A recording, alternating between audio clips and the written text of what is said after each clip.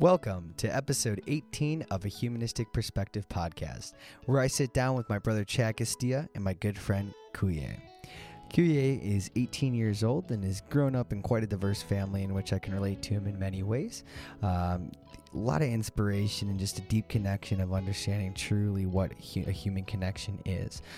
Everything from his family and the different interactions he gets to learn from his mom being in more of a corporate setting, and his dad starting their businesses at a younger age and seeing how that develops to understand how these connections work, and being a counselor at just the young age of 18 while going to school, and just a lot of great context within just today's media. I hope you enjoy this episode 18 of a Humanistic Perspective podcast, and I highly suggest if you don't get the opportunity to listen to this podcast just one full time, I would definitely recommend just going back and listening to it, because even towards the end there's a lot of great things. I hope you enjoy, and without further ado, this is episode 18. Alrighty, welcome. This is episode 18 of a Humanistic Perspective podcast. I am joined with my brother Chad Castilla and my good friend Kuye. Yep. There you go. It's going to be an exciting episode. We're going to dive into a lot of different things, but I'm excited.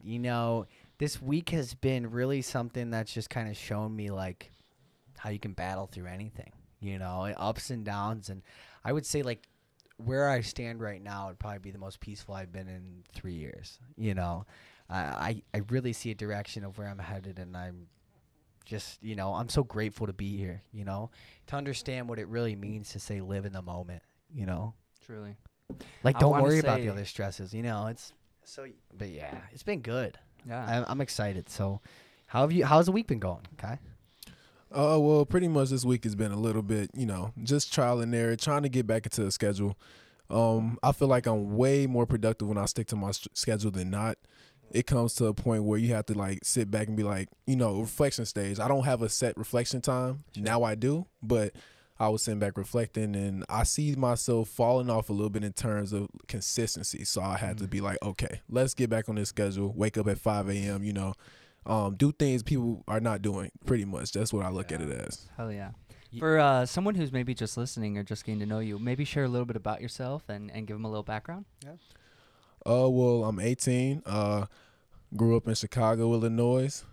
I actually was living in one of the worst neighborhoods in the city. I would say second worst, Roseland.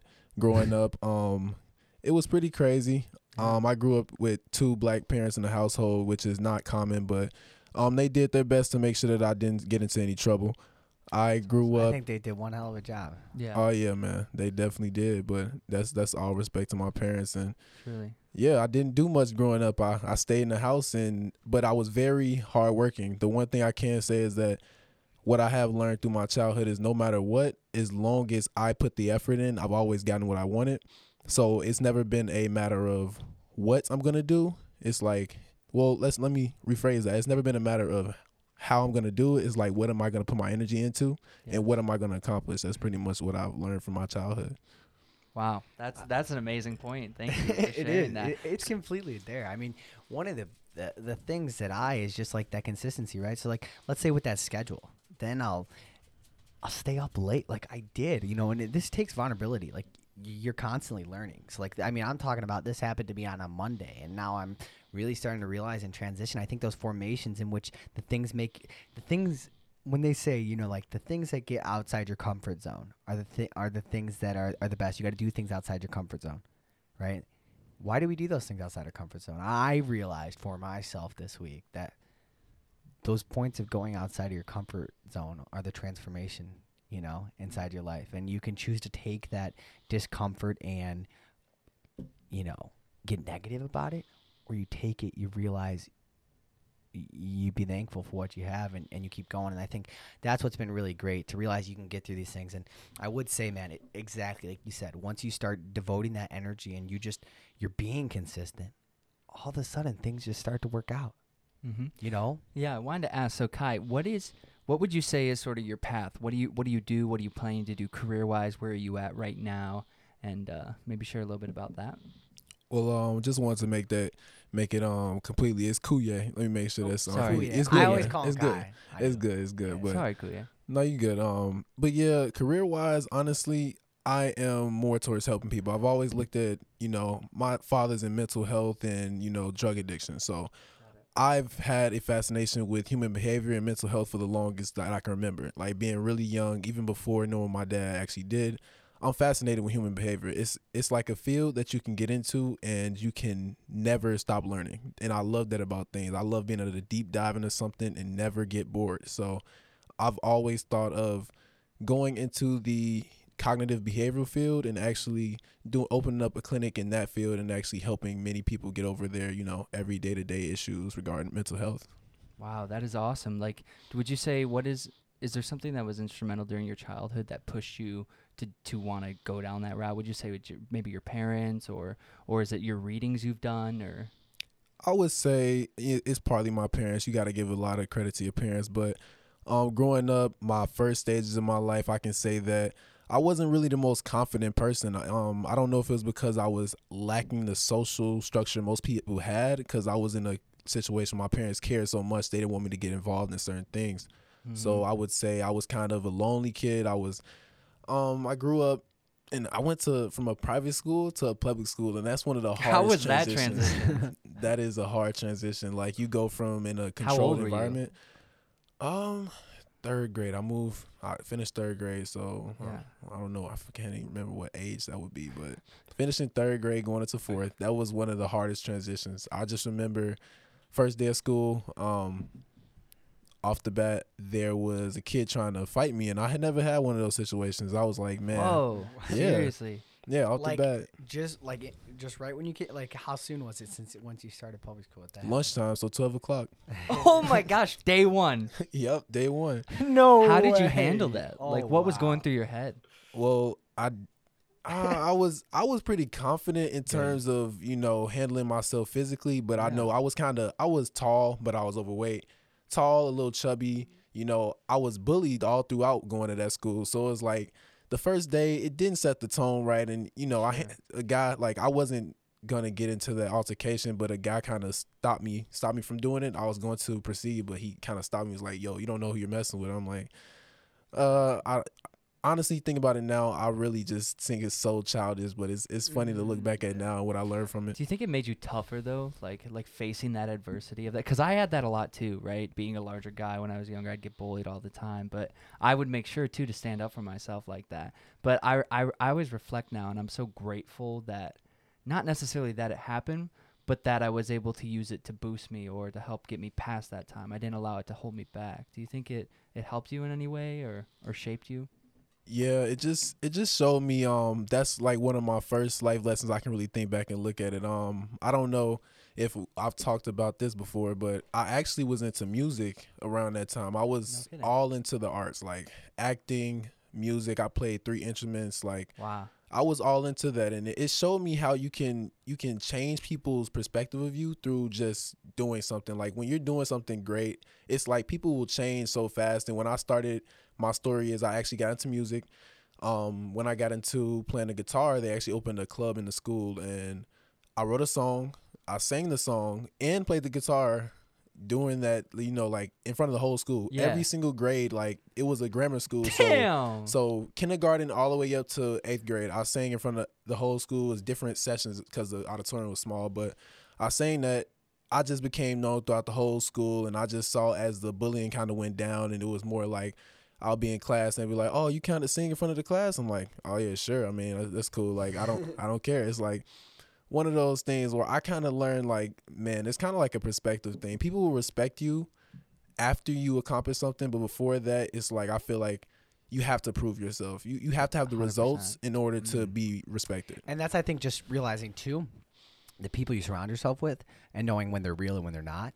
And that's why I think if you have people like that, you need to just stay in your lane, keep being you, and wait till you either try to surround people like you, so that you're not dealing with those things. Because I think anything like that is just a waste of your time to try to have to conform to what someone else is thinking. Again, within reason, but in general, with what your beliefs are or anything like that, to try and conform for anyone to make them happy or to show anything. Everyone goes through that, I think, just growing up, and I think it's eventually getting to a point of that vulnerability in your mind and just knowing, like, no, that's not me. Yeah. And not losing hope on that. Like, think, we're very young right now. I mean, I could go start 30 businesses by the time I'm 30, fail at every single one, and still be able to change my life. Like, you got to understand that, like, whatever this little hurdle is right now is not anything. And, you know, be guided, know who you are, understand you're going to change. Like your situation. Yeah, I get what you're saying. Like, right, we might all face like adverse situations, or the planets may align however they do, and that is the life path that is yours. But our perspective and your brain is the one thing that you can control. Yes. And you can like change the reality that you're living as long as you start to, you know, put in the initiative and the work and the drive internally. Yeah, I really can't put my hand on the actual book, but it's a book I always like to refer back to. It's about a guy who spent his time in a concentration camp, and he actually made it through the concentration camp. And I read it in school. You know, what I can take from my time at school. It was a really good book. It just shows that, you know, the only thing you can't control in any time of adversity is how you look at it. You know, and when you look at things in a negative light, you're always going to think in a negative way. Like, I try to break things down to the most basic good thing that I can. Like, if my mom's, let's say my mom, I'm really close to her. My mom's, you know, mad, you know, angry at me, you know, I try to make it down to like the most simplest thing I can. Like, my mom's still living. I've lost a lot of people in my younger life, like in terms of elders. So I am definitely glad to know that she's still here, and that just makes me happy. So it's like, I can't get, you know. Gary V. That's Gary crazy V. too at your He age, said because that- I feel like there's so many people at our age who are not grateful enough for their parents yet. You know, they still rely on them heavy, but then don't also reciprocate. Yeah, that's crazy how parents will let their kids control them. Like, when families, like, they're literally do things just to make their kids happy for a social statement or to a picture or to please to a certain crowd. It's crazy. But I would say is what got me to that calmness state was yesterday I watched a Gary Vee video, you know, very limited, right? I think what Gary Vee says is always great and inspiring. And I think he says I just can click and understand that mindset, that I can hear maybe, you know, or even just look in the description of what is the main point and be able to realize upon that, right? Then say, wow, you should think of it like, you know, if you think of it that way, that'll make you maybe change this way, right? And I think a lot of that growing as an entrepreneur too is you can do a lot of copying and pasting, you know? Learn. That's how you learn to build up, and then you come in within reason and what's good for me. But I would say the family, right? Yeah, you said man. at the bottom line, when everything seems to get so bad, I think, break you it know, down if to my the wife or my simplest truth. kids died. And then for me, it was just thinking, like, I was looking back and I was like, if my mom died tomorrow, you know, like, we get so caught up in living in the moment, and then I start to realize it's like, you look back and you see, wow, this person really has made me, you know, even through all the bad things and the good things, you're like, wow, this person really has, and it would hurt, you know. And I think it's important to focus on who you truly love and who's important to you, and just surround yourself with the people that are important to you, and then work on, just keep going with yourself. But what would you say is your biggest thing you're working on right now? Biggest thing I'm working Like, on right now. where do you see yourself right now? How are you getting through your schedule? How did you decide to line up your schedule? Like, what's your schedule looking like on a daily routine right now? Daily routine. So I do work full time as well. As a drug and alcohol counselor. So, Nice. well, that's my basic title. But yeah, so I wake up. I try to go to sleep at around 12. I like 5 hours. 4 to 5 hours is like my threshold where I can get through the day and I'll be good. Maybe a nap, like an hour. I don't know, but I can make it through the day doing that. So, 4:55. I want to be up at 5, but 4:55. I'm up before, so I can actually get to doing things at 5. Work out for 30 minutes to 5:30. Nice. From 5:30 to 5:40, I split into 5-minute sections. 5:30 to 5:35, I actually write down how my day is going to go. And, you know, that helps me make sure I get everything done, so I don't have to worry about, oh, yeah, is this going to get done or not? So it actually gets done.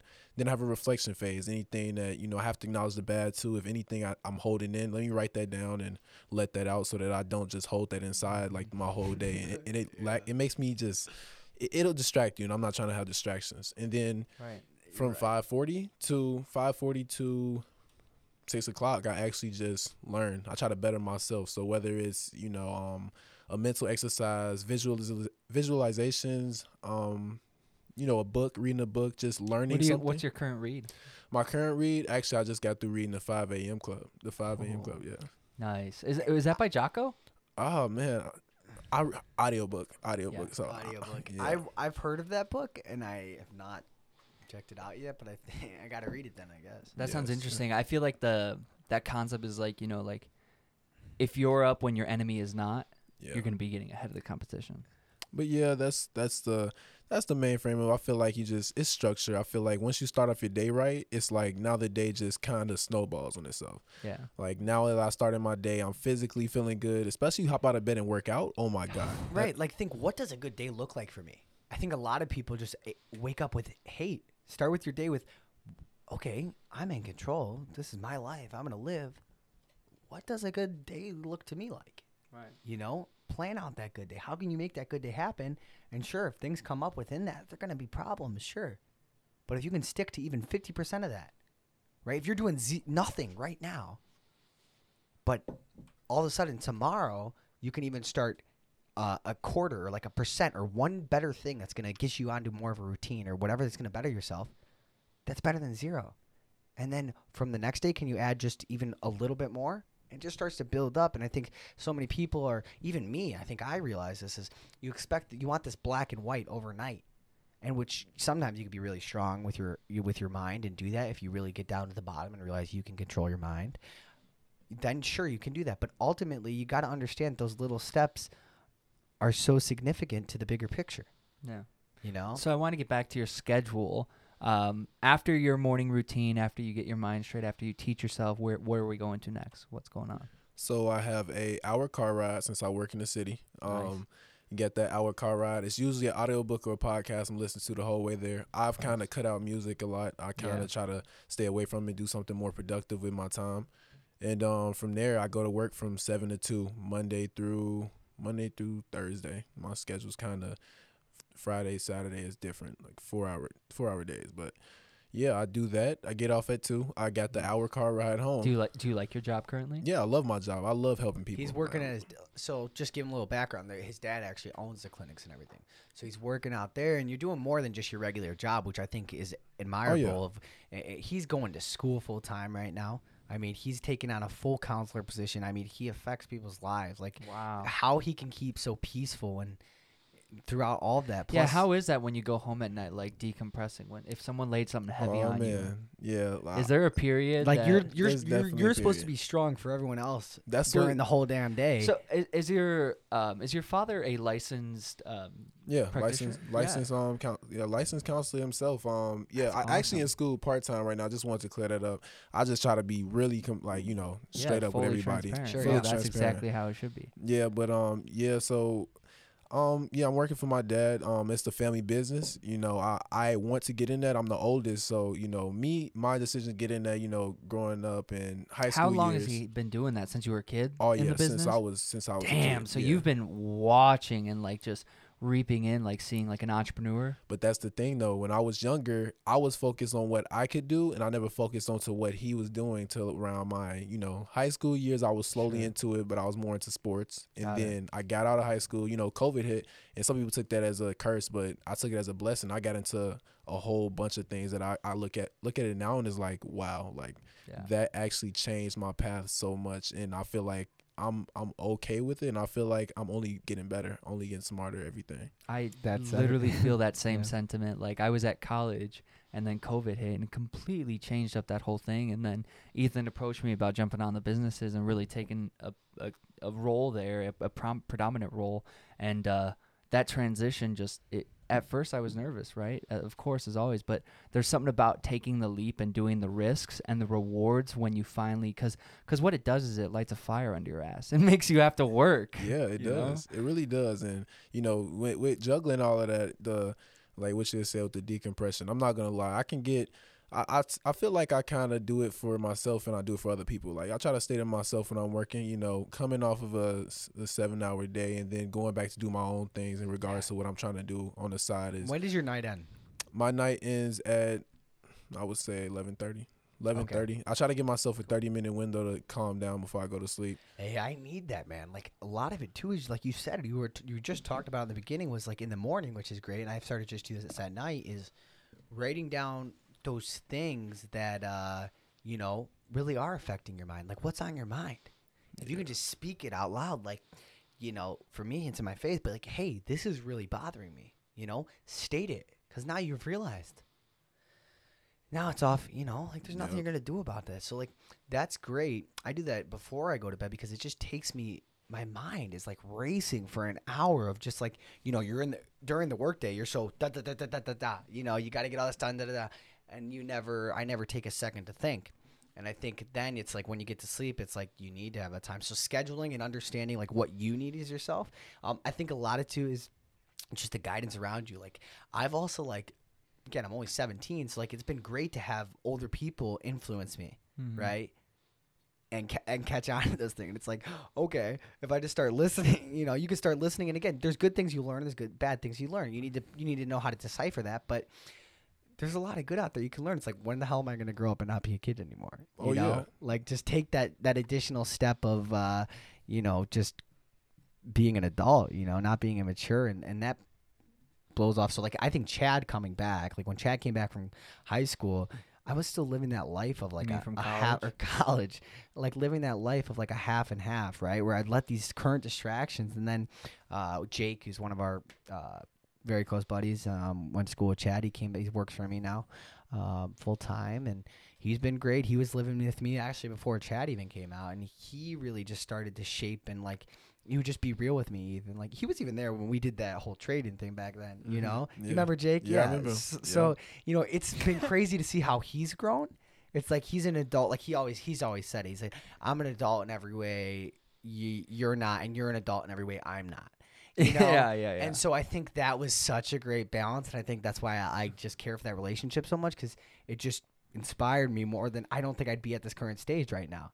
And I think it's like, no, you need to surround yourself with people that you want to be like, or even like my whole thing, like the reason I listen to podcasts is like, I love, like, more than ever, the older I'm getting, talking to someone that's above the age of like 45 is amazing. Oh my God, man! Those are the best. If I could tell, if I could have old friends, all of the people that influence me are older. I feel like you have to be at a certain level of understanding of life to actually listen to older people. But there's a really big misconception with like teaching people how to take in information. Like, there are people that just straight up listen to everybody because they have a certain status or a certain age. Like, and that's where we get bad, just in society in general. It creates those bad boundaries, because it's like you got that evil and that good. Now, how do you decipher it? It gets a lot of just clouded, and then.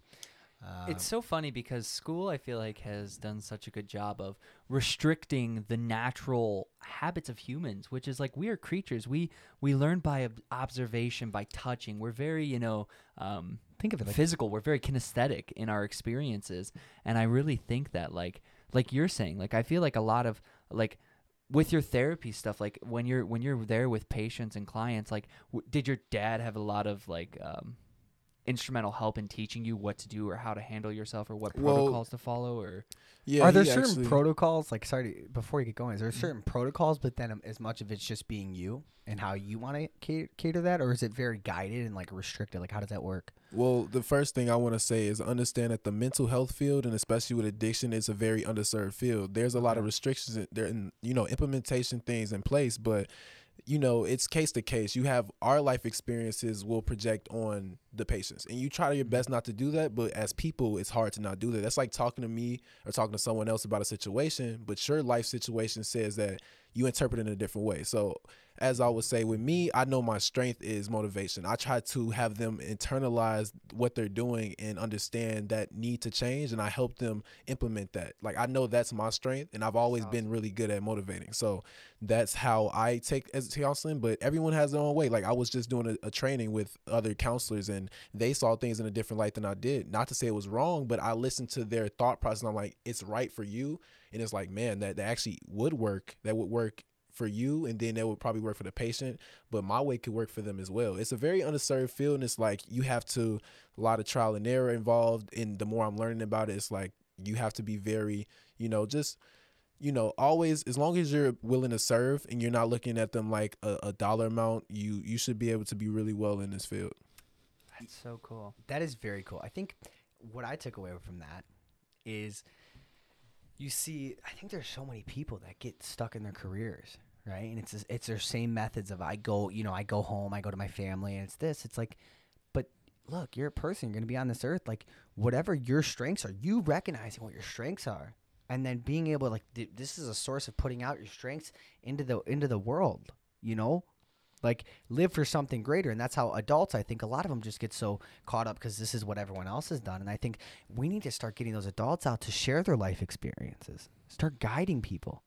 Truly. Yeah, I feel like, too, a lot of adults, they want to hide or not tell us their mistakes. Yeah. Whereas if we could hear those things, maybe we could avoid them way sooner than we would have had to from learning it ourselves. I definitely hear that, but I also, through experience, I know there's some things that we unfortunately have to learn for ourselves. Unfortunately, okay, that's like so true, too. Things like I can think of so many times. Like my dad in particular has told me something. I'm like, and you know, in the moment, it's kind of like there's certain things I've realized that, like, man, when I have a kid or something, I'm gonna be like, oh yeah, I'm gonna tell you, but if you do it, I understand. Just like my dad was with me, you know.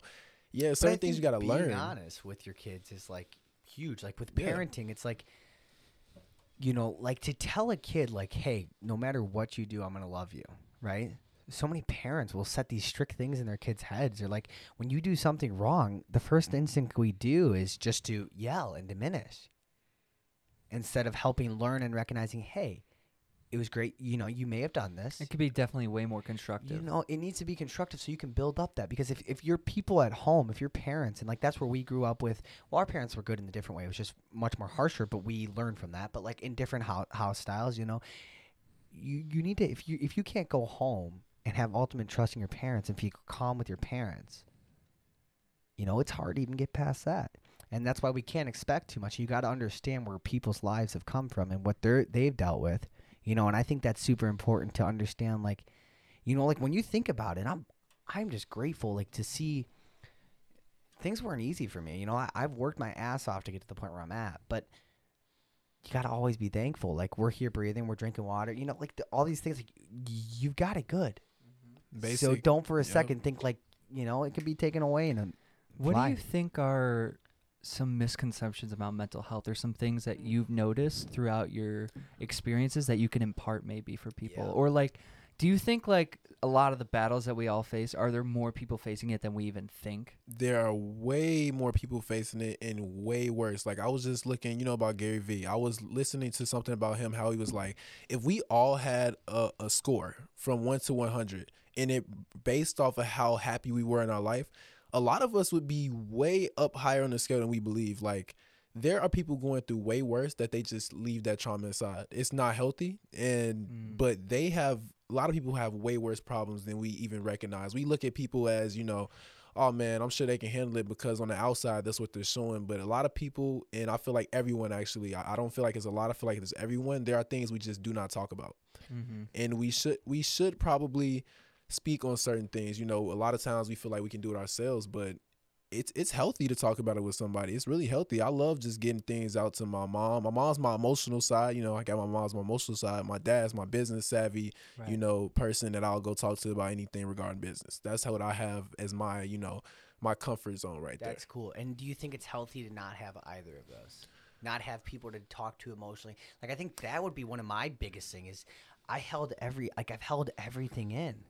What would you say is some advice for someone who's like that? Because I know there's more people than just him who are holding all their emotions. Like in. I would think, or if someone didn't want to go seek professional help, what are some ways they can do at home maybe to start managing or tackling and facing these battles? So personally, what I normally tell my patients actually to do, and they can go apply to anyone, is just writing things down. Journaling is a big thing. I've actually kind of with my little self-reflection section in the morning, I've started trying to implement that, and it's kind of helped just immediately. And it's like, man, I just got that off my chest. I'm so happy, bro. Like even if it's brought up later, the exact same thing you just reflected on, even if it's brought up later in a negative light, it's like, now that I wrote that down, it seems so minuscule. It's like it doesn't even like hit my emotions the same anymore. It's like, wow, like I just, you know, I'm disconnected from it now. I'm so focused that nothing's gonna be able to deter me. That's awesome. I love it. Yeah, no, I think that's a really good one.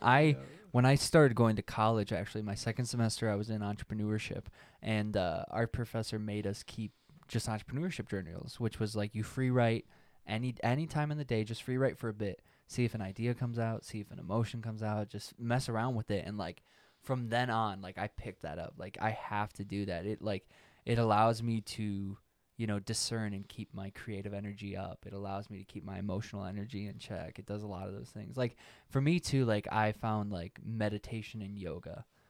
When I start my day with meditation and yoga, I'm so much more clear and capable to handle whatever comes at me, whether it's a positive or negative thing in the day. I've been really meditating on like for me it's my faith. So I've been meditating on God and like what that means to reflecting your day and like how to pursue it. I do that at night, reflecting on meditation. I think Chad, who introduced me to meditation, then figuring out where did I want to meditate on, right? Or am I going to just do a breathing technique to now focus on where do I see myself, right? Envision that. So many people are scared to live their vision. You have to. Mm-hmm. It's a scary thing for a lot of people. I feel like people get so caught up in failure. It's really unfortunate that we get too caught up in that, but I wish people were more excited by failure. Oh, I definitely am. I feel like I get excited, like, oh man, I just failed. On to the next. I get to do the next seriously. thing. One of these is gonna work. Like that's how I think. I'm gonna learn something from this. Right? Yep. But yeah, that's one of the things, getting back to the mental, making sure we get out and reflect on things. I would say the journaling is really good, but definitely do not, underestimate the connection of a human, another individual. Like, do not. That is one of the things I can say that is something you gonna cherish. Like, mostly, maybe it's because I feel like that's something that we can all relate to. But me losing a lot of my elders growing up, it was like I saw that, and I think back now, like, man, I should have asked this and that. I don't. Along with confiding in them even more than I did because I was young and there were different things I wish I could talk to them now about. But it's like now I have those structures in place that I feel like I'm good, but now I have to keep developing because unfortunately we have to deal with the realization that my parents will not be here forever. So it's like, man, now see, and I think I'm still dealing with that part of like where I would prefer just not to think about it, right? Like, or well, I was. I think honestly, man. It's weird because this week has been the biggest transition. Like last night, I was literally sitting on that chair right there. And it was when I just dropped my mom off at the airport. She was going over to Texas, and it's just like thinking like, well, I didn't hug my mom, which got like I helped her get her suitcases and everything out of there, said goodbye, rush, But it was like, what if I don't see her again after that? And then it just got through like with everything that was happening in my day. And it's like, I started to realize like, for me, my grandma, losing her was like my everything, like it really, really was. And when I lost that, when I think about it, the only reason I'm here is because my grandma died, right? So it's crazy to think that like, that's why I connect that to a bigger picture because I know that if she hadn't passed, I probably would not be starting the business. I'm going to make a weird correlation here. But similar to how you were talking about, it's crazy that disastrous or traumatic experiences can blossom and produce something that's beautiful. Because you were saying with COVID, the transition of COVID for you was really instrumental, and you saw it as maybe I can use this in a positive regard. And like the same thing with you, like grandma's death was probably not the best thing, right? It was a traumatic experience, but out of it, you used it in a constructive manner that allowed you to reflect. Yeah, it's a good insight. I didn't know that, but I lost my grandmother too very young. 12 years old, my grandmother passed. Then 2019, my great grandmother passed. Then my last grandmother passed. Sorry for your 2020. losses. So man, It's repetition. It was a tough time. I'm not gonna lie. I was very deep in a bad place. And like the end of 2019, when my last grandmother passed away, it was like, man, I was hoping she was gonna make it to my graduation. Man, I remember on graduation day because we actually had a little social distancing thing. I was like, man, I gotta. That it was hard for me to hold, and I probably shouldn't have did that, but hold that in. I had to like, man, I was about to, ball, but I had to sit there and, man, I'm just glad that I made it to that day. But it's crazy to see you can make it through it, right? Yeah, like, it's like in your moment, like seeing, oh wow, I actually pushed past that, and seeing like, look, that's what doesn't kill you makes you stronger. It really does. It does. Like it's like this was really the photo I was looking at. Okay, like. This was the last time my whole family was together, right? And it's crazy that things happen, like with my grandma's brother, right? Okay, he's in Iowa and he's having problems, right? It's like, what if he's not here, right? That's the last time my family was together, and what do I know about that person, right? And then I look at my grandma's sister. She was just in a huge car accident, like really bad. And, it's like, I haven't talked to her in so long, and then I was looking at, like, this was the last time my mom and my dad were in the same picture together with family. And it was then seeing, like, how my mom was and then seeing how she transformed as a person. Like, it's like sometimes you just don't look back, and it's like, when am I going to get that again? Don't take that for granted. That's what works so hard. That's what it's about. And I think just realizing all that and seeing how important my family was and seeing, like, that's why I work so hard.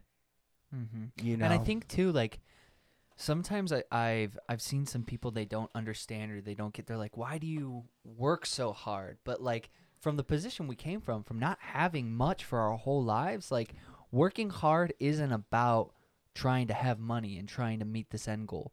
Working hard is about providing for my family because that makes me feel gratified. It makes me feel like I'm giving to them. That's a big thing right there. I feel like too many people do not look at it that way. I feel like the ultimate, motivation, ultimate discipline comes from the want to serve other people. You are not doing this. I know that I'm not working myself. Like, I'm not going to work myself into the ground for myself. I develop myself daily, but I'm working for other people outside of me, outside of my family, even though it includes them. I'm working for other people. I'm not doing this for myself. Like, if I was doing this for myself, I would get, like, I can make 6 figures and live a good life. Like, Right. Come on, man. Like, and that's what I reflect with myself often. It's like, wait, let me think.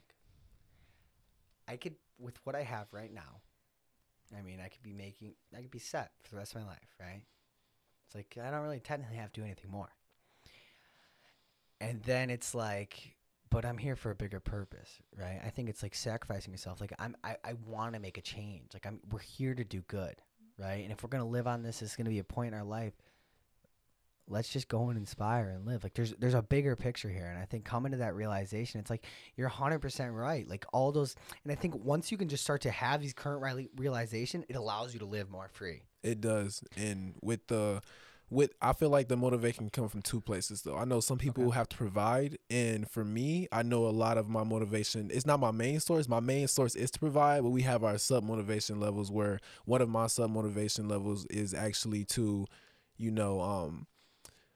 oh man, I just lost it. But one of my sub-motivation levels would be to actually, like, Could you explain carry this on. Concept of, so are you, I guess, like, maybe the concept of the sub-motivation, or where does that come from? Is this like a hierarchy? Is this like a... This is how I process it in my head. Cool. I believe that we all have our life goal. I believe it's hard for people to figure out. A primary motivation. I know what my primary motivation is, and I feel like that is something, I don't know. I feel like that's something that's my biggest driver for sure. Okay. For sure, that's my biggest driver. So then, how many other are there in this? Have you built this? Is this your own model that you've, like, created? Yeah, this is definitely my own model, how I structure my motivation. I have my life goal that I work towards every day. I have my sub-motivation categories, whether it's my parents or family or other people to serve, and you have those. But one big thing for me when it came to sub-motivation is to carry on. Like, I saw, what most people don't look at is they don't look at where their heritage came from. Like, I look at it from me being a minority. I look at it from my grandfather coming over here from Africa, doing what he did, doing what he accomplished in order for my parents and my dad, specifically my uncles, them to do what they're doing. Like, for me it's a longer story. I can go into it, but I would love to. We have the time if you're up for it. It's pretty much like this. My grandfather was always ambitious. He tried so many different fields. He's been, in tech. He's been in cars. He's done so many different things. But towards his end of his jack of all trades. Yeah. It's amazing to really think about. But towards the end of his life, he got into the behavioral addiction health field, and he was pretty successful. He was actually one of the hire people in a big facility, like a big place around the city, and he was making really good money, and he overseeing a bunch of things. He established a great reputation. Yeah, established a great reputation. Like, he has plaques to this day from different people, individuals, and he talks about them a lot. But so was he a big inspiration for your father? I've never asked him that. I know that his inspiration was just that he would tell me that he just knew he wanted more. He just knew he wanted more than, just the basic working for someone. So it was, good hearing that from him, knowing that he had the same thought process as me. But basically, he got into that, and he wanted one of his own. But he was working for someone. He was high up, but he wanted one of his own. And he went on the side and opened one of his own. And once they figured it out, they fired him. And, he had to go about that. So, going through that, he actually opened up a non-for-profit drug addiction facility. And, that was a big deal, a really big deal. They were bringing in millions in cash, like not even insurance, cash. And, yeah, you know how non-for-profits work. That's amazing. What time is this period? I mean, yeah, what time? That is is like wonderful. That's admirable. Like, oh man, I can't even. I won't even say anything so I don't get the time wrong. But Sure. Are we talking like 2000s Oh or no, pre-90s, right? Pre-90s, yeah, pre-90s, yeah. So that's like even too like wow. like you have to like set it up mentally. What's happening historically to overcome and be a minority, to establish, to be a leader like this in the community, to really set a precedent like that. That is amazing. That is so honorable. It really is. Do you think, like, because now I'm starting to think, like, when I think of, like, for example, like my grandpa was a little bit, he was business and insurance and all that kind of stuff. But then I think of like my Uncle Mike, who passed away at a very young age, right? And I think knowing that influence of where my family was and what they've done makes you get to hold you to a certain standard of like, okay, wow, because I think with my Uncle Mike, who passed away when my mom was only 11. He owned his multiple car dealerships already by the time he was 20. So like it was that same inspiration. And I wear a bracelet from him actually every day. I don't have it on, surprisingly, but it's like just holding on that settlement. Do you think like that ties to like motivation inside yourself and then realizing? Because again, maybe that never happens to people that never ask. Just like you said, like But to be honest, I haven't asked my dad or my family. So like you don't know what your dad's motivation was, right? It's just things. If we never ask, we're never gonna know. So do you think it's those little things like? And that's why I think it's just so important to talk. And I think what I've really started to gain from that is just listening more than talking. And I think that's really hard for me just because I'm a very energetic person. I'm always going. Yeah, so I think it's super important to like start to realize to like Keep going. No, you're fine. Just listen more. Yeah, it's a thing, man. But like that's what I'm thinking about. Like, man, like what, like me as a kid, like I feel like I don't know. In psychology there's a thing about nature versus nurture in psychology. Like the act of were you born this way or were you shaped this way by your habitat? I'm starting to think it's more shaping than anything. I mean, sure, you're depends on what school of philosophy you're in. Well, that too, but you're born. I guess you would say, right? Let's just talk about this. You would say that you're born in something, right? So you're born in whatever conditions you're living in, right? You're born in. Are you now? What did you put up for adoption? Are your parents? Is your parents no longer here? Mm-hmm. All different situations and where you start. Right? Yep, you're talking about nurture. Okay. So you have that situation in which you start, and then is it the people around you you're listening to plus your personal experiences in which I guess just that's a big conversation to talk into, like even understanding all that. So I don't think we all know the one right answer. Basic psychology 101, Ethan, right? Yeah. Let me catch you up to speed. Okay. There's tons and tons of theoretic philosophers, doctors, both from a neuropsych standpoint, from a psychology standpoint, from a sociology standpoint. Would someone ever argue that there's one right way, or that could not? They will argue it, but they will argue it, but it's like arguing about art. It's a little bit abstract, but there's still some amount of quantifying you can do. When I think of like psychologically, I think it's an emotion. Like you can't tell someone's emotions differently. But even then, like, what's a good example? What is it? Is it Nietzsche who believes that your sexual experiences from a young age? Oh yeah. Freudian. That's Freudian. I forgot his name, but yeah, that in itself is like, see, there's so many different philosophies you can apply, and it's like, man, like some of these they correlate. Others, they may not correlate as much, but there's still a little bit of truth there. And it's like, man, you can go into this stuff for like, this is something I can never, that's why I love it so much. That's the part about that's so cool too. Is like learning brains and mentalities. And like, I think I do believe like, cause we can look, there's so much like evidence and proof to other species and animals. And like we test on other animals because there's so much correlation to us from a psychological, neurological level. And I really think that like, we can look back at far species and how they've evolved, and we can see some correlations in really what's happening with humans. And I think that's such a unique experience. And like, I don't know. It's a really interesting field. Are you in college right now? Yeah, I'm actually in my I'm going part-time. So Part-time, two classes per semester. I'm actually about to take And this is to get like fully licensed to practice, right? no, licensing you don't have to go to school for. You can, but I'm just going to you can do 2 years in the field as a training counselor. No way. I 2 didn't know. years in the field. So I'm actually gonna just work in the field for 2 years, get my license, take that test, and I'll be fully licensed. And from there, that once you get your license, you legally can open up a facility of your own. Like once you get your license, I mean that's pretty early, but hey, it's a good thing to think about. You know, I don't overwhelm myself with things that are far along, but it's definitely something to think about. Now, so you said you wanted to potentially take over the family business, right? Yeah, I definitely want to take it over, and I know my dad does a lot of work. I want to get it a little bit more self-sustaining because I have a lot of more business interests I would love to pursue. Yeah, you said too that marketing's a big thing for you. Maybe could you share with me what's your love about it, what's your philosophy on it, or like what about understanding in your dad's business? Because like when I think of like my medical business, there's not really much It depends where you're getting your clients from, right? Yeah. So if you're working just with insurance, right, and then you got your private pay people too, right? How do you have to market it? Like I would say specific to your knowledge of marketing, like would you say like looking inside your the business in which you work in daily, and then just your general concepts of marketing? I would say that the big thing I believe is your branding. Your branding is very big. Branding is where it all starts. I believe once you have certain, how you relate and how you just, it's an environment. That branding brings an environment that people love to be in. So that's the first place to start off. But on the marketing side of things, I feel like when you work in a facility like the health field, it's a lot with word of mouth, especially with addiction. It's definitely word of mouth because they talk in between that, and then you got hospital. You can be a relationship with hospitals that refer to that, and insurance as well.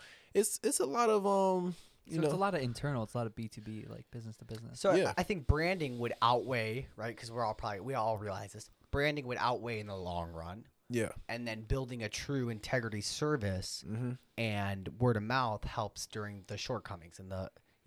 Yeah, definitely, because it's not always going to be, it's kind of hard to market for a certain, I would say it's kind of hard based off of certain things you want to say in the media or, especially with social media marketing with advertising for a company like an addiction, opioid addiction. Yeah, like the health facility. field. I feel like there's strict policies for marketing. It definitely is.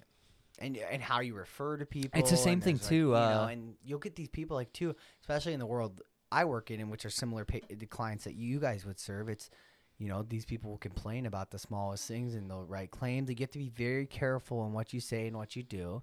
But then again, it's like, it's all just insurance. Like if you provide a better service, a lot of the times these people will switch, and we're talking about methadone and things like that. There's a lot of instability there within those specific clients. So then you have a lot of fluctuation. You got to understand a lot of people, I think of business and they just think of like, money and success it right work away. This way, it's just this simple. But like from hour to hour, things are fluctuating from day to day. Oh yeah, you're gonna have good days, you're gonna have bad days, and the second you, like I always say this, like the second you think there's not gonna be a bad day ahead of you is the day when that's when you're gonna mess up. It kind of throws you off. It definitely does. I mean. But, as long as I feel like when you go into business, as long as you're looking at it from a place of serving, I feel like you're going to get exactly what I'm a big believer in. The energy you put out is what you're going to get back. I feel like you put out good energy towards someone and that's what you get back. I can personally relate to all of my situations where if I put out bad energy, I've gotten that back in one shape or form. And I will accept that because I know what I did. I feel like I've did something in the past. If something bad comes my way, there's either a lesson to be learned or I've brought that upon myself by doing something previously. So I'm really self-reflective on that. But as people, I can say for myself, when I get into psychology, we're not always aware of what we're doing. So when people tell me about myself, I try to accept, I really be accepting because it's like, we don't always internalize ourselves as well as we internalize other people. Yes. So when I was even just realizing that, like with the word choice you would use to go to somebody, right? Or like, let's say you have a disagreement with someone. How are you coming about that? Are you saying faults of them, right? Are you saying you? You know, it's like realizing how you even formate your conversation, frame your conversations. Let me get into that, because that's one thing that I feel Go like off, I have a big handle on right there. So when you're talking about conflict, I wouldn't say conflict, but when you have a disagreement, there is a right and a wrong way to go about it, I believe. As my perspective, that's my perspective. I think of things in perspectives, and that's what I'm about to get into. When you're looking at perspectives, it's really hard to, victimize someone when you're looking at perspectives.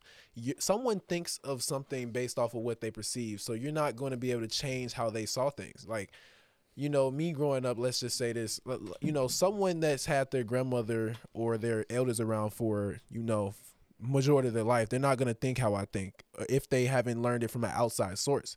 So what am I to tell that person that, oh yeah, you need to spend more time with your grandparents or your elders because they won't be here forever? Or let's say, you make someone feel bad. Let me see. I try to talk in terms of perspectives. What happened up to that point to make you see that? And I won't think of right or wrong because I want to see what happened. I'm like, okay, I see where that happened. You listen to where I'm coming from. As long as we understand both each other's perspectives, there's no right or wrong that can go wrong here. We can try our best to avoid the situation coming, if it comes up again, because we know how each other thinks now. And we can be like, oh, okay, now that situation isn't as big, now we're able to, do you just have killer communication with your partner? Yeah, I'm not gonna Yeah, man, I love, like, you're everything I wish, to be honest, like, you know what I'm saying? Like, how the hell did you get like you by 18? I know. I mean, he says his parents. That's what's crazy. If you can grow. Were your parents just so level-headed and just like teaching your you? Parents, like, I'd be like, man, I give all the credit to my parents. If anything, man, I nobody's perfect. No family's perfect. Sure, no parents perfect. But man, I give them a lot of credit. I feel like. Are you an only child? No, I'm the oldest. I have a younger brother who is 15 and a younger sister who is 10. So how do your relationships work with them? How do you take on, like, I guess you guys are both older siblings in a house, right? I'm not. So how do you feel like there's this additional weight on your back of like having to be a leading role, or do you not? Was there a point until you didn't realize you had to be a leading figure? Because I think I've always, like, my brother has always transitioned me to like being old. Like I've looked up to him even if I wouldn't say it. I have. Right.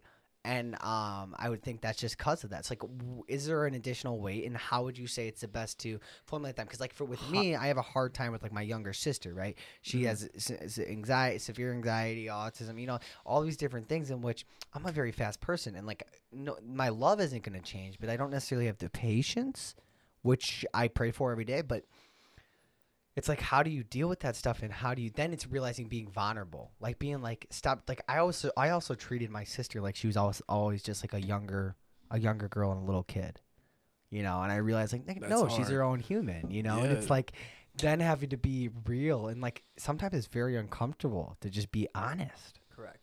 It is very uncomfortable, and coming from an older sibling point of view, there's definitely some weight there, extra weight.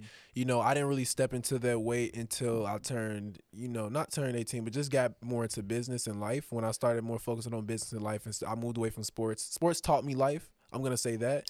Yeah, but I would say swimming, like discipline and stuff, character. Yeah, sports taught me a lot about life, but when I got into life and I started experiencing different things, I came and got to a point where, like, look, I'm the oldest. There's some responsibilities I have to take on because I don't know exactly what my brother and sister's plans are. I don't know exactly what they're going to do, but I do say that I support them, and I try to, help them see things from where I see them. Even though everybody's going to be their own person, I try to give them my perspective and, help them out with certain things. Like my brother in specific, I want him to, I don't see him as a school person. He's a good, smart person, but I don't see him like wanting to do school like me. He automatically doesn't want to do school. I had sports, and then I wanted to go to college for, sports. But and do you think that's bad? Like, I'm starting to realize, like, even with my sister, like, I'm seeing her be so successful with inside of like way different means, and it's like, do we have to start realizing that like not is there a point like not everyone needs to go to school? Path? Yeah. Right? Like, do we maybe need to allow kids? I think school, honestly, more and more, I think school is just like a systemized thing in which the society it confines you. It really confines you because it's like this is how I believe in it. Okay, so I would give it to 8th grade, and that's being generous. I would give it to about 8th grade, and that's being pretty generous too. You get to 8th grade, and then now it's going to be an experience thing. We're very hands-on. I feel like once you get to 8th grade, you've pretty much established I feel like school does teach you some things cognitively. I don't believe that they teach you what you need to, excel and be where you want to be. Like, if we're looking at it in terms of like how we view success, because we all have this view of success based off of media's been around for the longest time, but it's more prevalent now. So when I look at success, some people look at success as millionaire, billionaire. I don't look at success as that. But the school system, regardless of what way you look at success, if you're talking in terms of currency, that is pretty bad, because they have us thinking of numbers. They have us thinking of numbers. 100%. That is very bad. I would say 100%. Yeah. I mean, if we're saying we're supposed to develop, and I think why we keep raising these issues, right? Like, even in the world we live in, we'll see these constant things or things that have been ongoing. Like, we look at things that could have been solved like hundreds of years ago if someone has put a little bit more time. We need people to step up. If you're realizing these things, you have to make a change. Or who's going to change it? Look, we're all living here in the moment. You can have dreams as far as 20 years and work towards something, but if we can't change what's handed to us right now and we just keep living and accepting this, where are we going? It's scary, man. And I think with me, I started my business when I was in 6th grade, right? So like you said, I would say 8th grade is like, I'd give it till then. And I think if we need to transform schooling into developing a kid by then 8th grade. 8th grade, you should be able to be like, it should. But that seems to be 7th and 8th grade and 6th grade seem to be the most challenging time for a kid. And that's because I think we're not preparing them the right way to deal with these difficulties. And then all of a sudden we open up and loosen the reins, stranger. But then we're like, we went from A to Z. It's like, oh, now we're going to transition a kid, like even just going to middle school. Why does everyone keep saying that's like the hardest big step? It's because we're transforming a kid from being in basically, from an A, and now we're going to move them up to, Z. Yeah. And now we just expect them to be perfect. Two comments on this. I think, first off, it blows my mind that at 17, adults and society, we have this idea that you're still a child. But then the second that number is a 1 and an 8, all of a sudden you can take on all this debt and you can make these big life world decisions. Like, I think it would be so okay if more people were taking a gap year to just grow up cognitively, just to experience a little bit of that life adversity before maybe to saying like, okay, now that you've faced a little bit more life and you've maybe had to work a minimum wage job, or, you've had to figure out what are my passions, what are my life. Are you ready to assume a $45,000, loan or debt? Are you ready to take on? But like, so often it's like, okay, here are the blinders of school, and now, oh, by the way, you graduated. Okay, here's a big piece of paper. Sign this. There's going to be a lot of money over your head, but you won't have to worry about this till 4 years from now. Yeah, man. That's crazy to me. That was one thing I had. And another thing, I'm loving this conversation. I love how vulnerable we're getting, and I'm really enjoying hearing your mindset. If you don't mind me asking, you had mentioned that you don't take success as monetary value. What do you define as your principle of success? I'm just very curious to maybe hear your interpretation. Or if you would care to share, and again, you don't have to. You said your biggest motivation. I think when we say we're being vulnerable, right? If you leave here today and I don't ask you, and we could talk off camera, so you do not have to share, but what is that biggest motivation? It's like, well, my biggest motivation, I would say, would be my family, and then you got me thinking it's that secondary thing. My biggest motivation is making a change, I would say. And it's that drive to know that, hey, I see that I'm doing something. And if I could just keep going, I'm hoping, and then you get people that are saying you're influencing their lives. Yeah, and then that gives you that extra ambition. And then you start to realize, like, if you were to be so, maybe this is a hard word, cowardly to, like, not care about those things, you could get into that position. But I think those things fuel you, because if you were to give up at any moment, you're letting everyone else down beyond there. And that's why I say we live for something bigger than what. Look, I mean, my businesses, I've had days where I've had lots of money in my bank accounts, okay? But businesses have so much expenses. Like, if you really thought you were chasing after the money comes from the hard work, and let's not change that. The money comes from a hard work. Some people get handed right stuff, and that's a whole different story. But so what do you define as success? I define success as helping people. Like, I have never in my life felt so. I remember my first feeling that I can remember back to of helping someone and making someone's life better is actually with my grandmother, and it's kind of crazy to think, but my first experience of actually feeling so good inside, and I remember, and this feeling was so great. I know it because I remember it to this day. I remember my grandmother was talking about how, I remember being in a room, she was talking about how she was old, and I bring this story up to my parents, but she was talking about how she was old, and I never viewed my grandmother as old. I always viewed her, I was younger, I always viewed her as like, no, grandma, you're not old. And I remember telling her that, and she just felt, in the way she said, and the appreciation, she was like, oh my God, so thank you so much. I love you, Bayo. And, you know, I was, that feeling that I felt inside, like till that day, till this day, I still, you know, I love that feeling. Helping people is like the best feeling. I don't care how small. Like, if someone asks me to make a flyer for an event for them and I do it and they love it, I will feel so good inside. That's the only thing that drives me, man. It's being at a point where you're willing to sacrifice your last penny for anyone. Not even monetarily, right? You don't have to have it.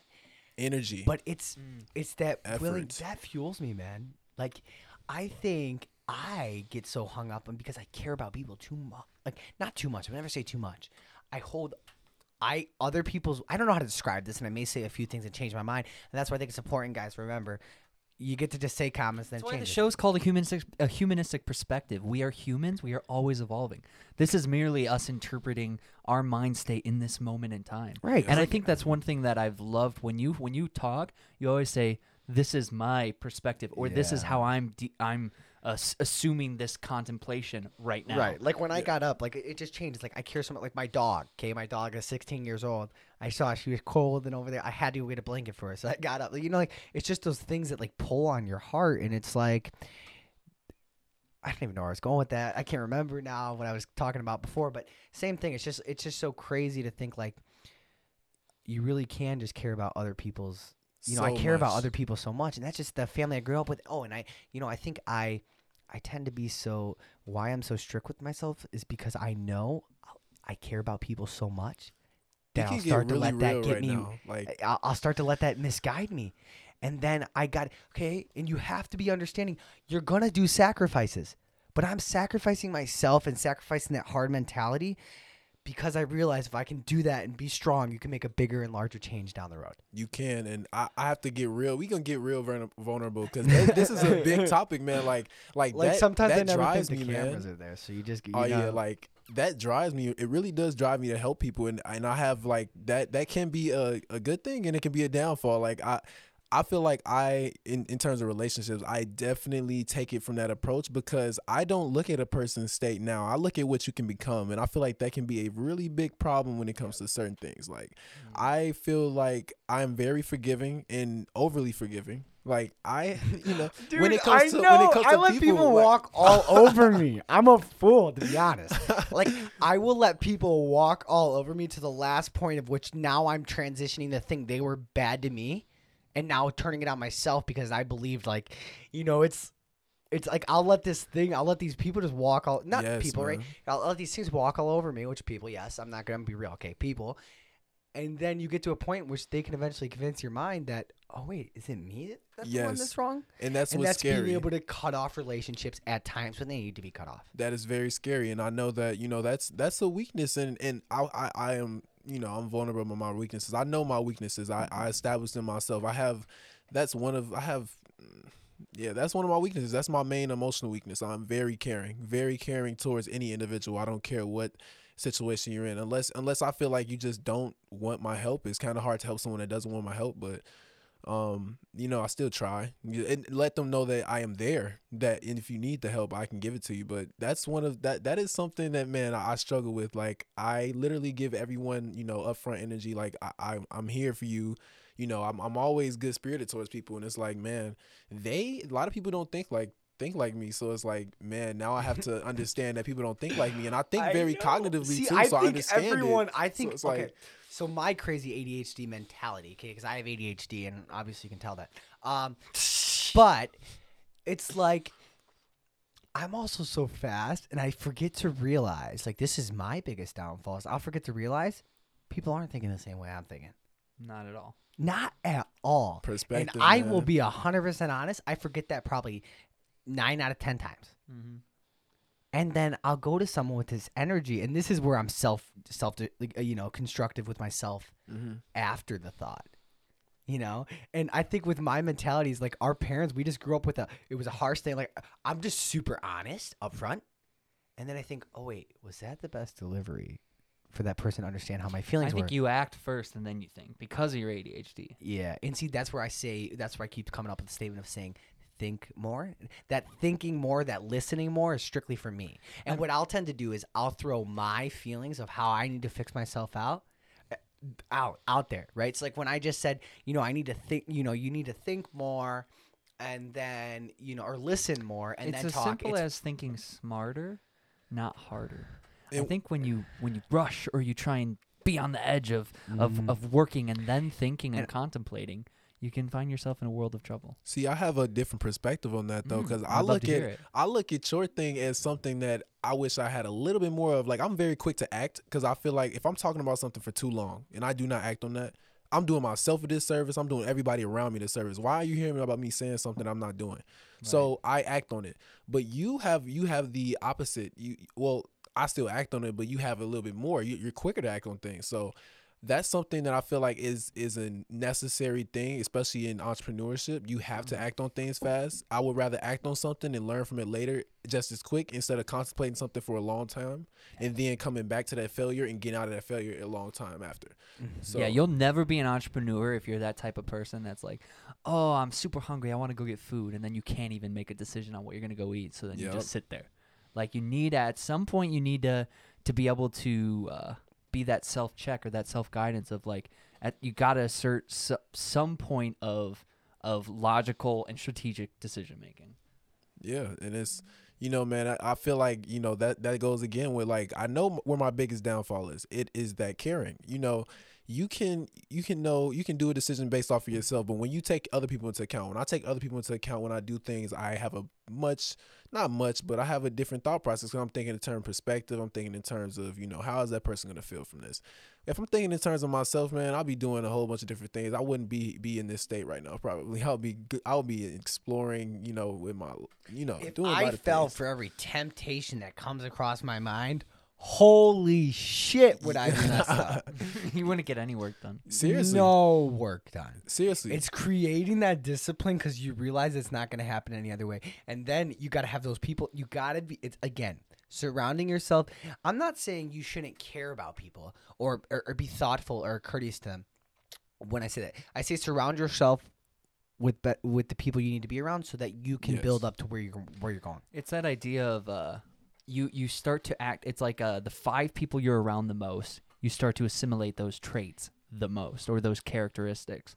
And when you're choosing to make those 5 people who are pertinent to keeping you level-headed and keeping you morally intact with what you know, and you also make sure those people are boosting or making sure that you have the space to flourish. I mean, the world's your oyster at that point. Yeah, truly. Man, there's so much. I feel like, man, it's like, I think a lot of different things, man. Like, I don't contemplate them long because I feel like I can't contemplate anything that, isn't within my realm of doing. I say that you have to live presently. You can't live based off your past, or you can't worry about the future. You got to live presently. Whenever I assess a situation, I look at it like this. What is my current goal in this situation? And now I have to try to go full-fledged towards that goal. And I don't think about what has happened in my past that may affect my being different or what could happen in the future. I feel like the journey is way more powerful than the destination. Like if you're not happy on your way there, then why would you even like, it's just something we've been trying to preach so much on this show is like, how do you, I wanted to ask you, because how do we get more people our age to start thinking this way? Yeah, bro, like, okay. Is that $1 million question? You're giving me the face that's like, if I had the answer to this, if I had the world the would answer, be better. I swear I would literally see. If I had the answer to this, like I see myself in a perspective. I see a strength that I have as motivating and helping people in terms of cognitively. How did you learn to motivate people? Wait. Like how did you go like from I can do this subconsciously to okay, I make this a conscious effort? It wasn't about me. It's never about me. I was always thinking about another person. So I remember. I'm gonna tell you about branding. I'm gonna tell you about branding. I was thinking about branding, and I was like, what is my brand? What am I good at that other people see me as good at? Because it doesn't matter what you think you're good at. It's what other people think you're good at. And that's where I think it's just being honest and vulnerable. Like, to be honest, like, what, you got to ask people, like, what do you think of me? And Yeah. I think and no one does it. I need to do that more. Literally, You know, all I 'cause- did, I went through my contact list. I went through my contact list and I contacted people that I met, recently or before. Recently, mostly because, they're going to have the most fresh memory of me. And I'm like, I met you recently or however recent. What did you think about me? Like, what attracted you towards me? And they were always like, the way you talked about what you were doing and your passion towards things just motivated me to be better. Like, even people that were in worse situations, they might not be in the best situation still, but they got better because they heard me talk.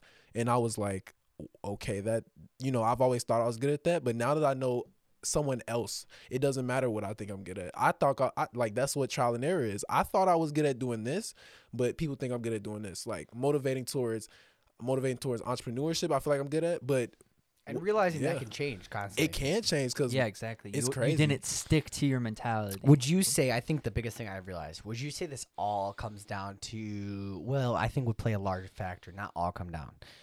Do you think, I think a lot of this blame can be on people's parents and the way you were raised. It depends on what you I think a large influence of it.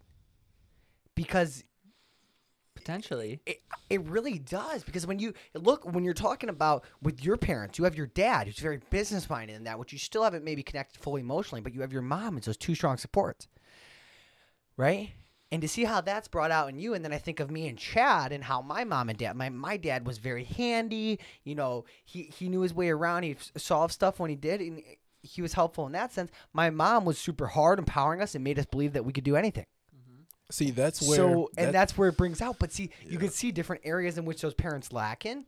And then now what happens to a person that grows up in a foster home? Think of where their mindset is. A feeling of like, whoa. I don't, you don't have anyone that loves you. So what, now these people, someone let go of you. Like, imagine that distrust that inside you. Like, I couldn't imagine thinking that way. And I think that's, again, how we say people need to be grateful for their parents. And again, maybe your parents are doing an awful job. It's very, see, I've thought about this very, like, because, like, that's what I said, $1 million question. How do we get more people at our age thinking like we do? There is a lack of, when it comes to this question, you have to think in perspectives. That's why I'm like, I wish, like, I had a long conversation with my dad. Like, the education system is failing entrepreneurs. They're failing people. We had the longest talk. I want to change it. That's where my money's getting put into a long run. Probably, like, because, again. You want to invest in education. Oh, that's everything. No, seriously. Like, that's where I want to go. Truthfully, I think about that and I'm like, there's multiple ways. At first I was thinking like we can change the education system, but then you got back to the point of we need workers. But then I went back to, wait, we're moving futuristic, and it's soon in the future, I don't feel like it's too far along. We're going to have a lot of robots working for us, so it's not even going to matter. Look at this. There's going to be a reality of which I bring out to people they don't think is realistic. Is think of it. Ben Carson, he flew out to crazy countries to perform prestigious surgeries and stuff like that. When he was a neurosurgeon. Okay, soon we have the capabilities now to perform a surgery from the U.S. for someone in like Nigeria, right? And we could have someone in the U.S. operating that robot doing the same thing, right? So like thinking that, look, this stuff is going to become more easy. Education, I don't think is going to be the same way of which we think of it as now. Education is, look at it. We can go on YouTube. And how many damn things can you learn? Instead, we're doing lessons on one subject. And when we're looking at, my sister just brought up to me like history books. They're learning about everything that happened way back. And then my sister's like, she literally brought up to the class and was like, but the teachers didn't answer, of course, because we're guided in bad ways. But like trying to relate to like, look, there's still people that are slaves and dying in the world right now. Mm-hmm. Yeah. Why isn't that in an China? issue? There's a mass genocide of their Muslim Uyghur population. No one's I've seen it being talked about, but it's not blatantly it's in the media enough. Well, it's the media. The media is very skewing, and now that we said this that thing is not going to go terrifying. anywhere. there's a lot of different problems, man. I look at things like this, man. Yeah. There are certain problems that you can address when you have a certain level of power and authority in terms of monetary value of money. So I'm not going to worry about certain things I feel like I cannot affect in a moment. But let's just say the media is a big problem in itself. I don't want to worry about. But is it bad that part of me, well, this is fun. right? When we talk about like sitting here and getting to understand and learning about each other even more. Then I'm constantly contemplating and thinking of the idea of like something we said someone's going to use against me later in life. Yeah. In this podcast right now, right? Potentially. Maybe not. You'd hope not. But again, with how media is right now. Yeah, people can take things out of context. They can, what is that And then called? it's like, but it's like we knowing that media, it's like it's sad to be putting out energy into that source that we know is bad, but it's probably the best way right now. So maybe that's a sacrifice we're willing to make right now because we see we have to do this in order to become successful, in which then we could change that later down the road. Someone just came home, so let's probably just take a break really quick, and we'll get back to you. Episode 18 of a Humanistic Perspective podcast. We'll be right back. Alrighty, we are back with episode 18 of a Humanistic Perspective podcast. Well, so yeah, I mean, thinking that, let's really dive into media. Like, where do you think business is, right? So when you look at us, I have a medical business, right? A transportation business, so we serve insurance, and we do private pay, and we work with facilities, right? A lot of my work can tend, if I want to be, I can just go out there and sales for myself. I think with the model and the business plan I'm visioning, I want it to be a more public thing, right? So it's establishing now, I think, like for me, it's always been, I've realized these are important factors, and I think Chad coming home has definitely helped start to navigate and make some steps in there in which we're not even working on our branding and marketing to the capacity nearly of what we're planning. But I think what we're having to do now is get the businesses, right? Because get the systems down and the operations down, and then that allows you to do that.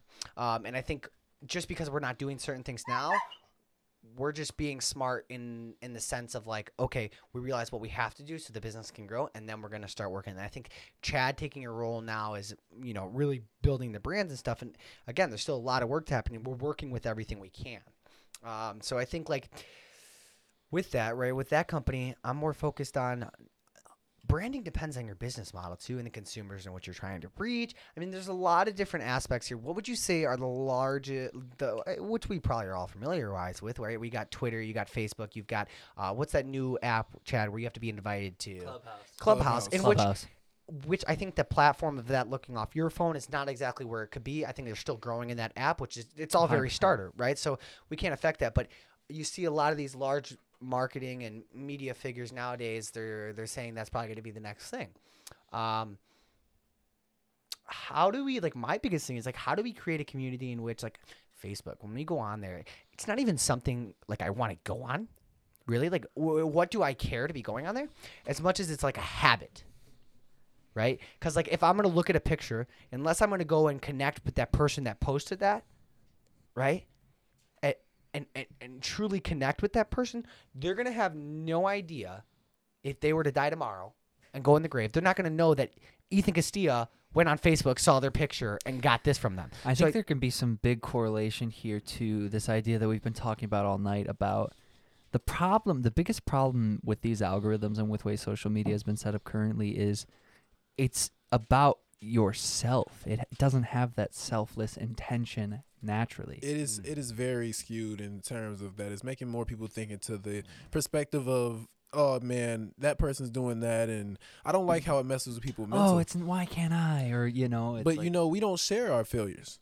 I would love to. I love think to make failures that a change. are more important too. Yeah. I feel like I would love to make that a change. I would love to create something where we just talk about our failures, because if I can talk about my failures with you openly, I mean, I'm fine with that. I'm like, very open I am about that. so vulnerable and ready. Like, I would love to just record my life as it is. And As if it people were to happens. find interest in it, like, great. There's a lot of things I learn every day. Things I mess up. You know, you're constantly learning. I mean, with me too, it's constant interruptions of things of like, oh no, now I gotta solve this. You know, problems don't. I think there was something like really large, like that was really stressing on me. That's been really putting a toll in a mind block in which I thought I had anxiety, but I think it was just, it wasn't really, it was anxiety in the moment, I'm sure. you were having anxiety because you didn't deal with the situation. Because I didn't deal with it. I don't think I have ongoing anxiety. You have small things that bother you, but That's me as I well. always say, like, I never, like, problems, that's not a problem for me. I deal with problems every minute, every hour. You know what I'm saying? Problems are normal. That's going to happen. I think it's when it adds up to accumulation and you're not venting out and letting yourself. And I'll be completely honest, until this week, there's periods of where you'll be vulnerable in the moment and you grow up. But like, I would say this was such a transformational week for me in knowing like, hey, what's bothering me? I need to state that and put it out there. Yeah, man, it's definitely. And I think once I did that, I was just able to breathe. And then I was like, Do you know about the law of attraction? Yeah, law of attraction. What are your thoughts on it? Law of attraction, man.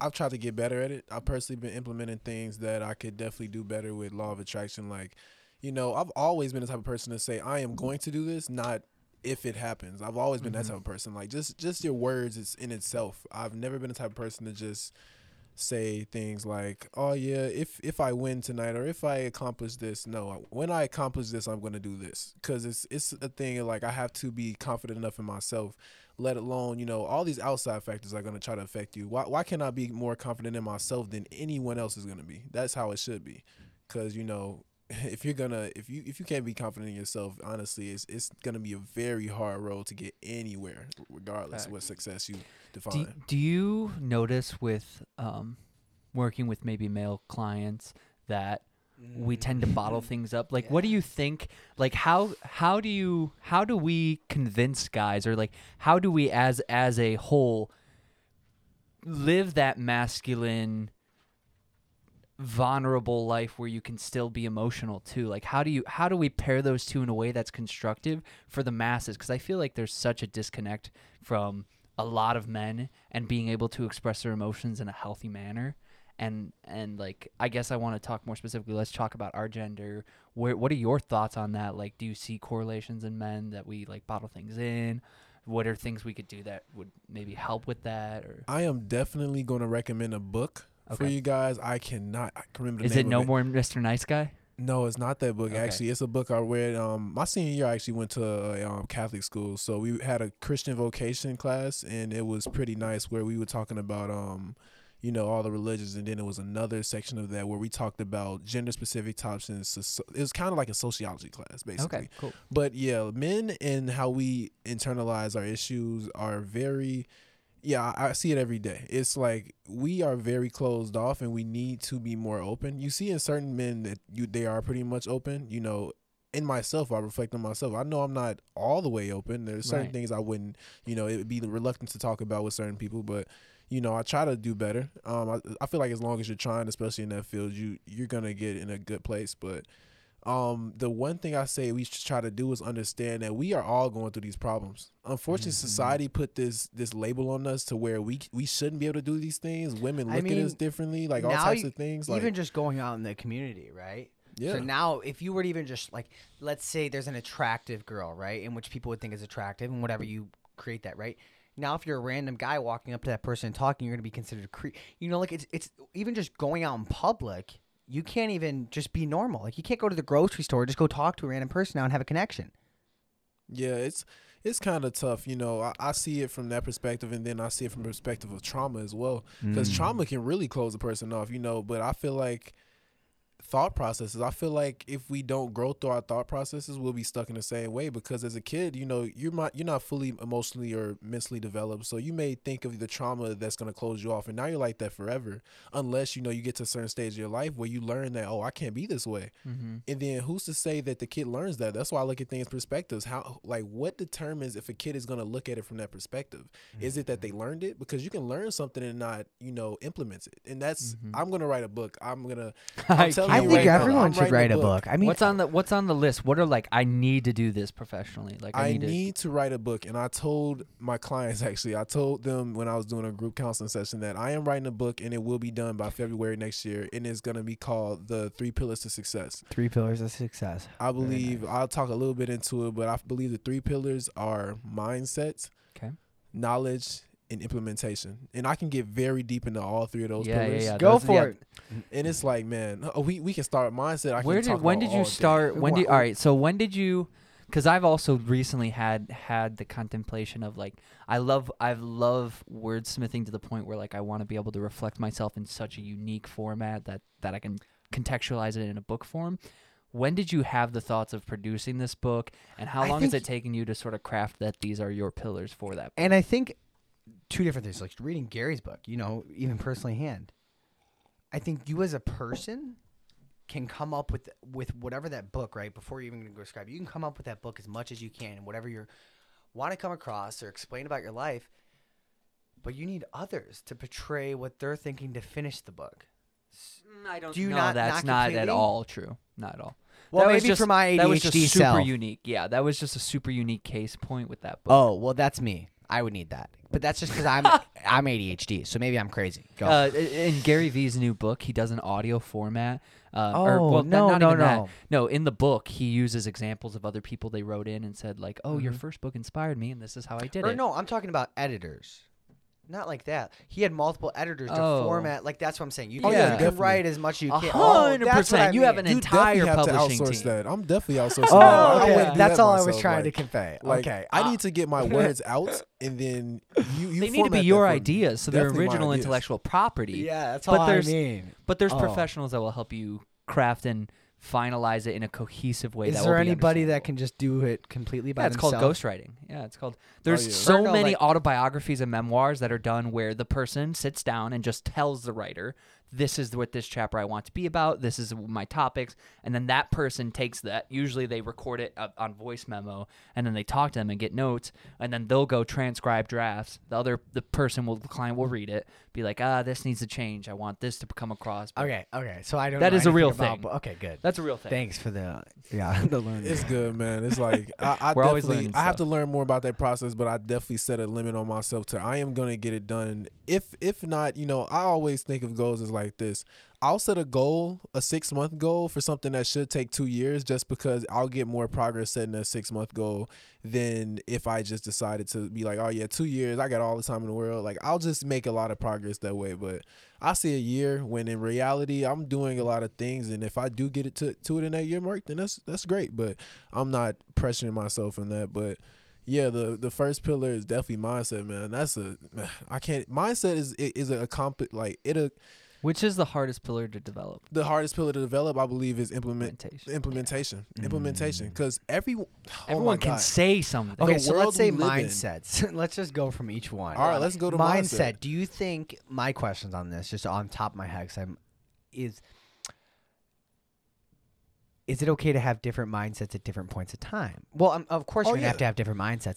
Is it sometimes get too confusing of which mindset for people they're supposed to have, I don't feel like it's a supposed to. I feel like there are or is it certain inside you? it's certain things, because some people are very closed off and they have social anxiety, but they're very successful and good people in terms of business. They have there's certain not limitations, but there's certain things about people that some people view as limitations, but for them it's their greatest strength. They might have social anxiety, so they work all the time, and it's like, oh man, I'm the most productive person on earth. I know someone like that, so it's like, man, that's a good thing for them. But everyone has their own mindset. It's just there are certain things that I feel like keys in the mindset. Self-confidence is one.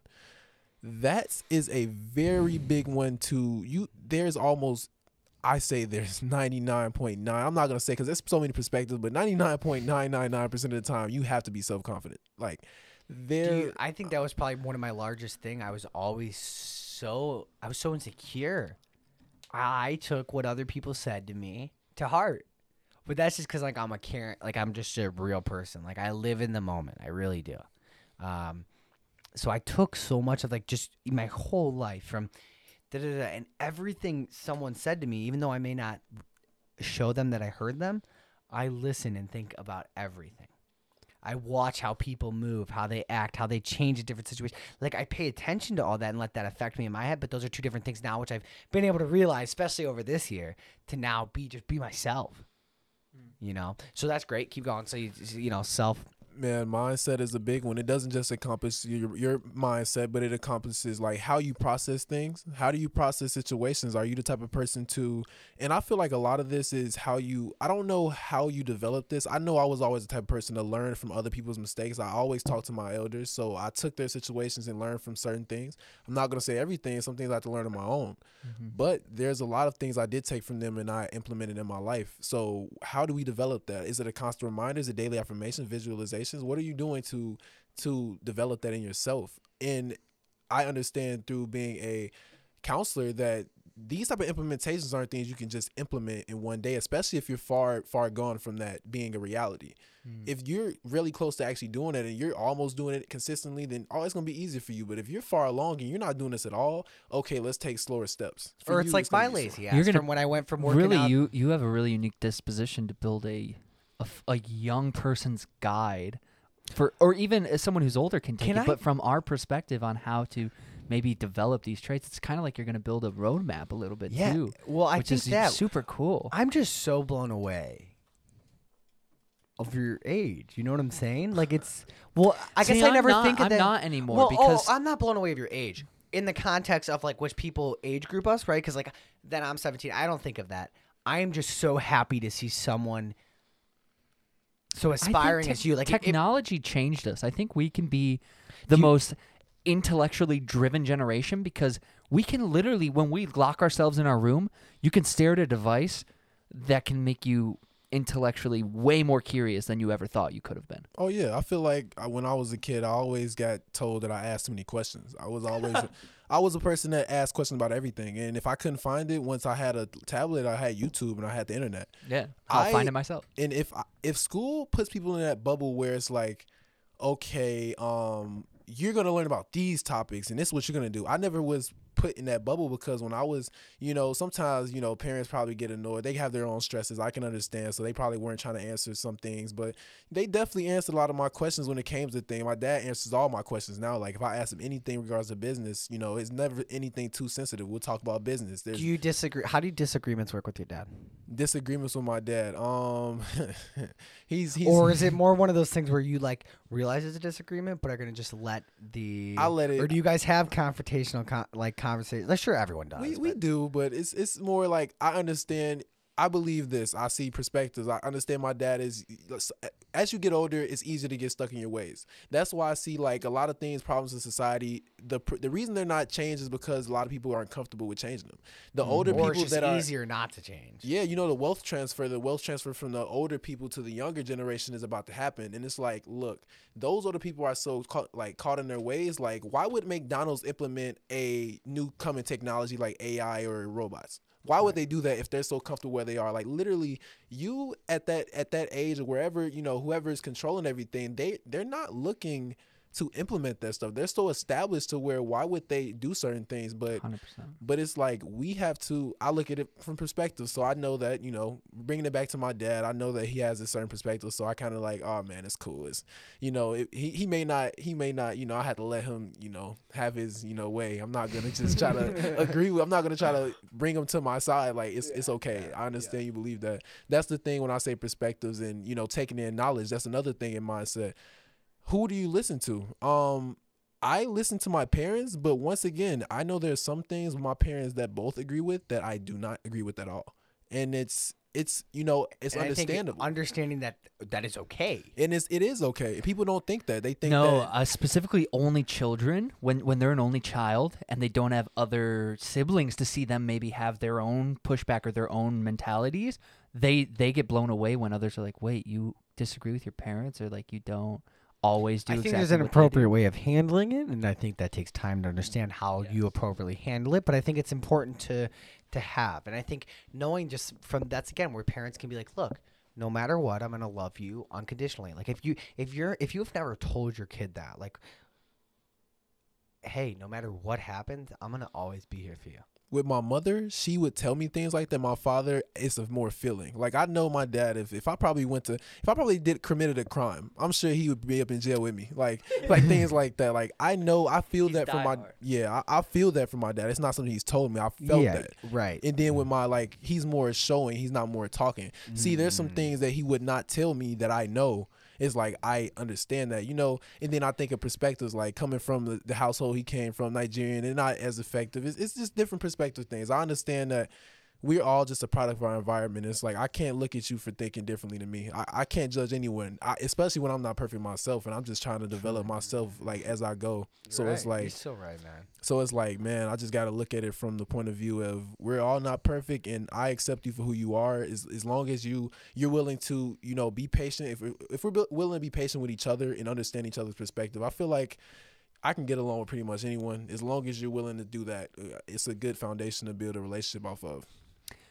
I always like asking for people who are listening, who might be our age, might be younger than us, what's one piece of advice that you would give them if they literally heard nothing else or got nothing else from the show?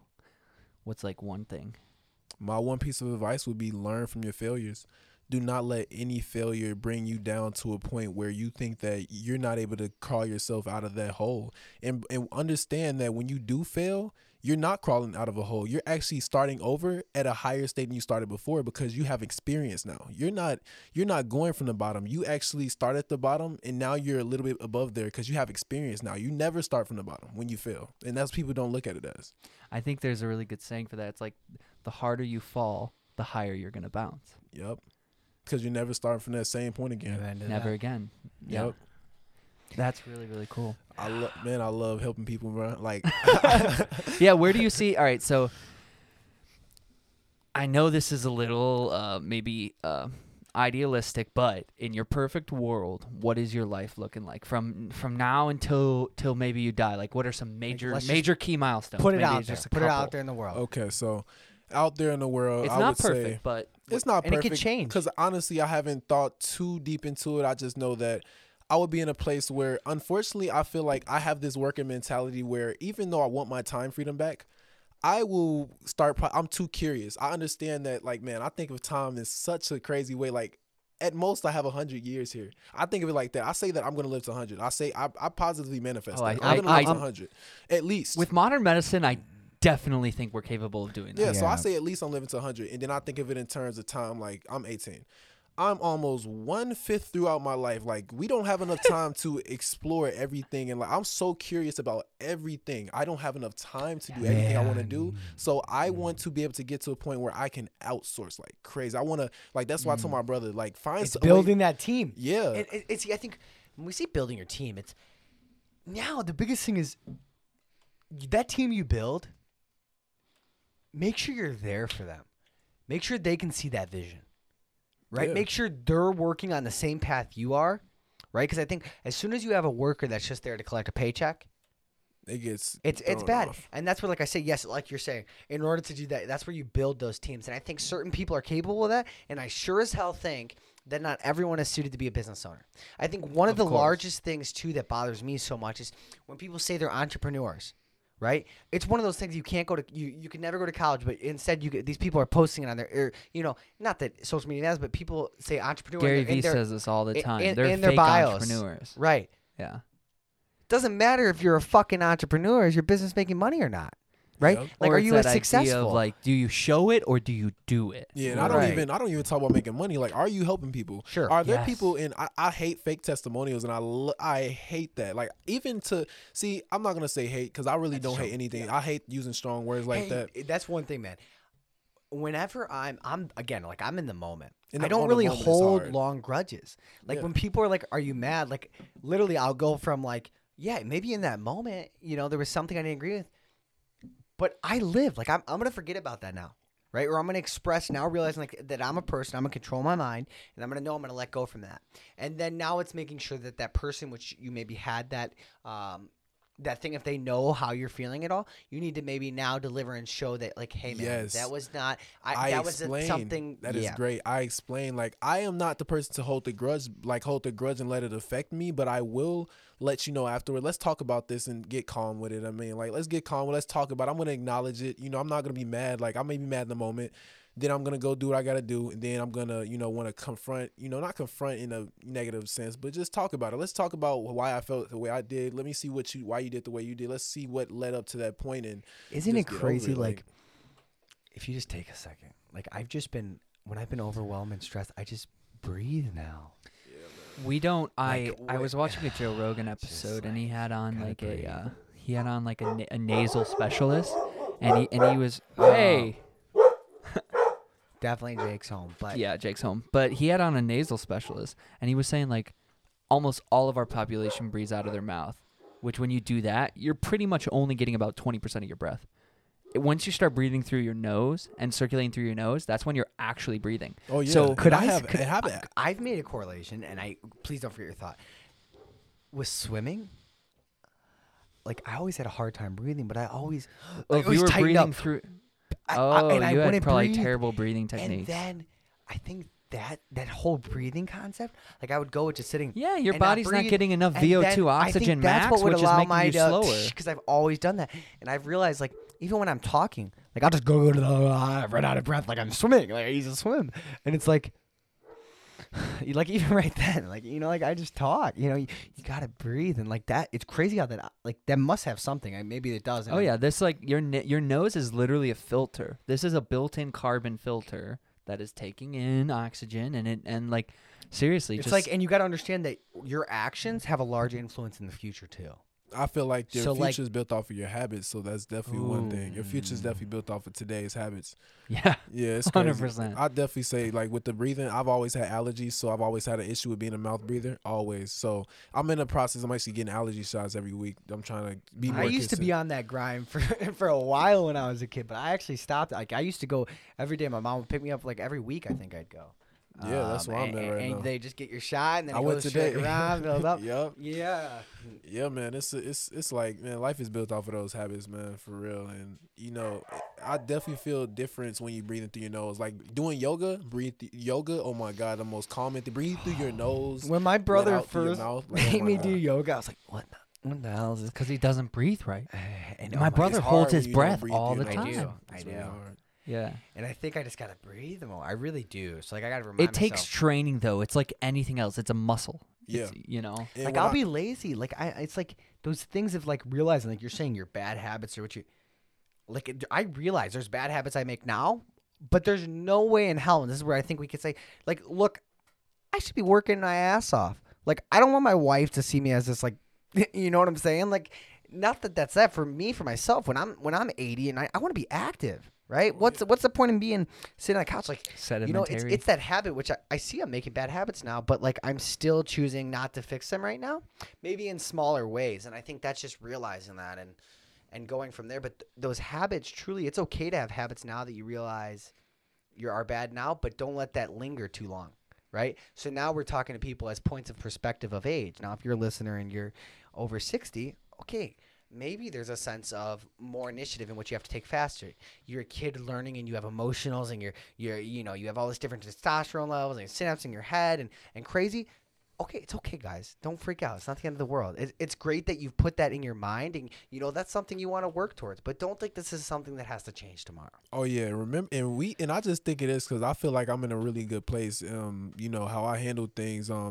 That's all terms of perspective, but I definitely think I'm in a good place. And what's crazy is that we are not at a place where our brains have even fully developed yet.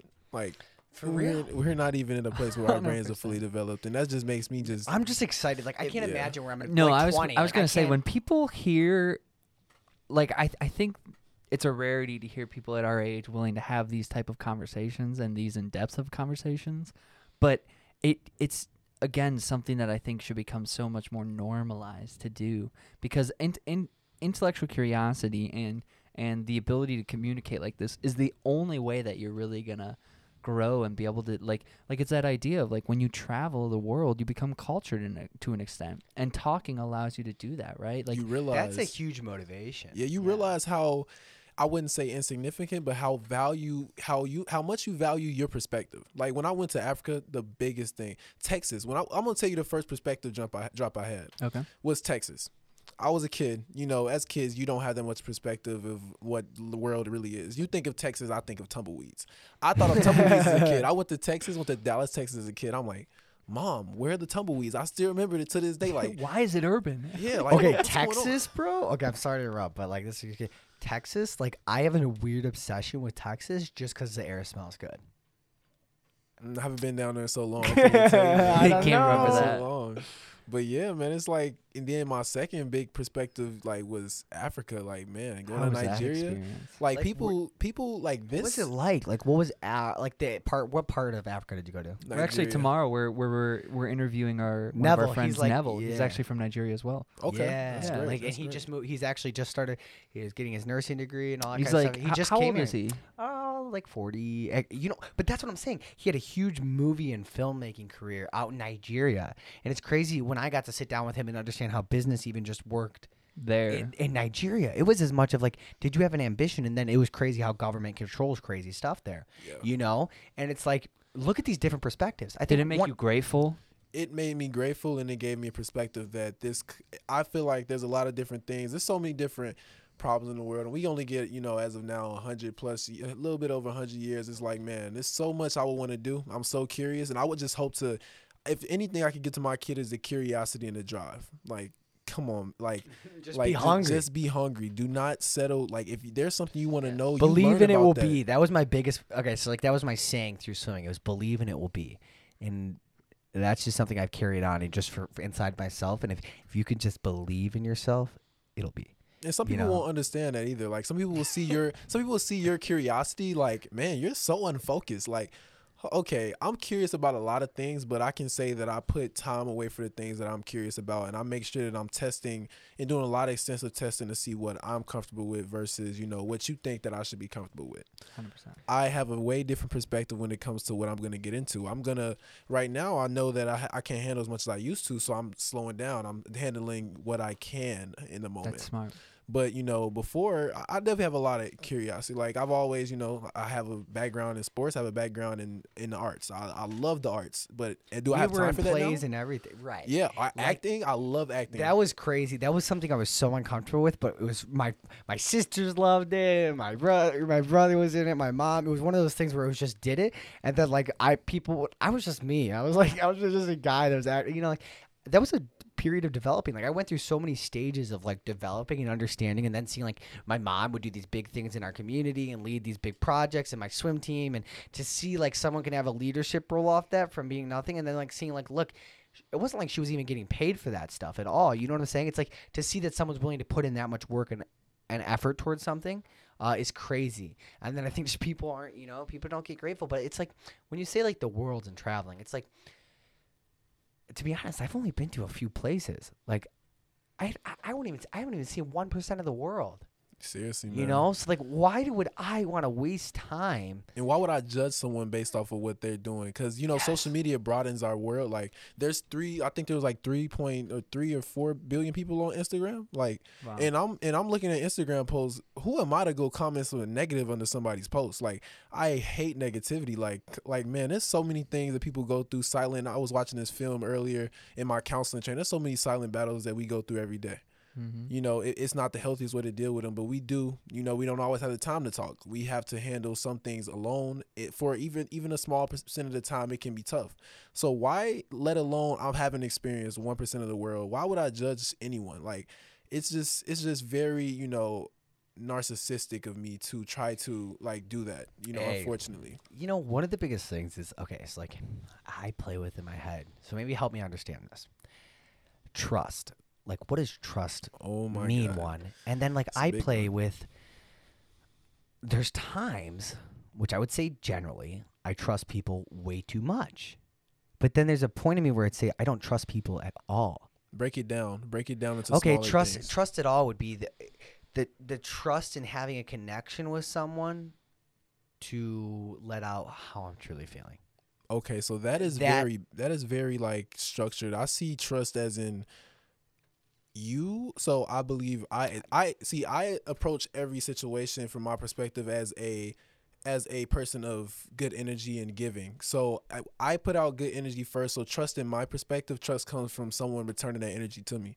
If I feel like, or somebody giving me good energy, who am I to give negative energy? Like I told you when I first met you, like you were ambitious about everything. I was like, oh yeah, bro, I gotta message, I gotta talk to them. Like that type of thing right there. Like what if I was just sitting there like, bro, what is dude talking about? Like something like that. Like we would have never met and things like that. So it's like, now trust for me is just reciprocating energy I give to you. So now I have to, because I don't want to decipher why. Because once I start deciphering why, that's where the trust loses. You lose the trust once you try to decipher why someone isn't giving what you give. So maybe trust.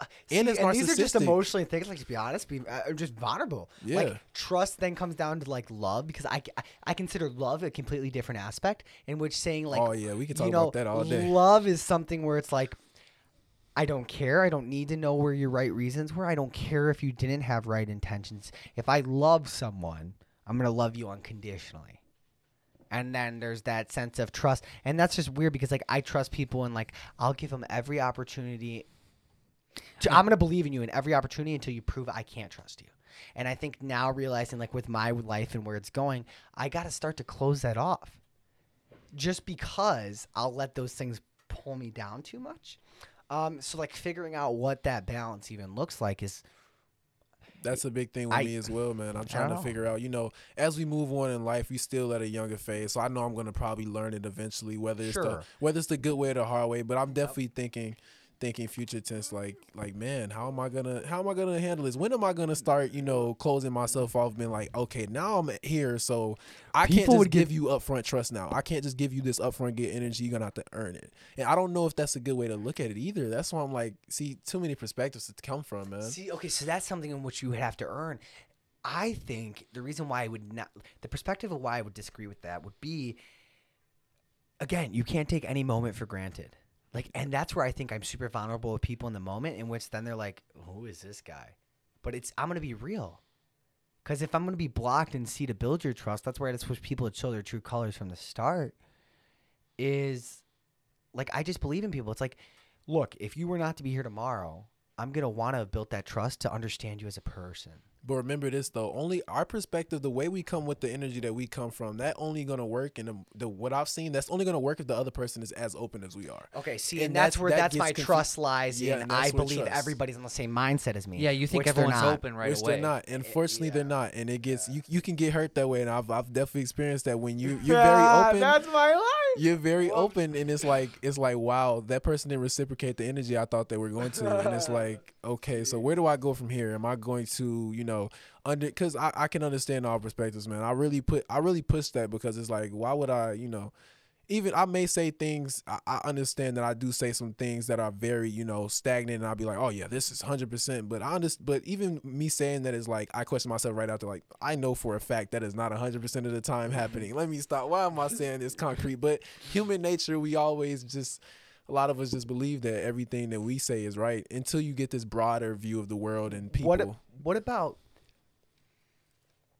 like, let me see how they say this. Like, I'm just gonna start talking it out, but when you get older, you'll understand.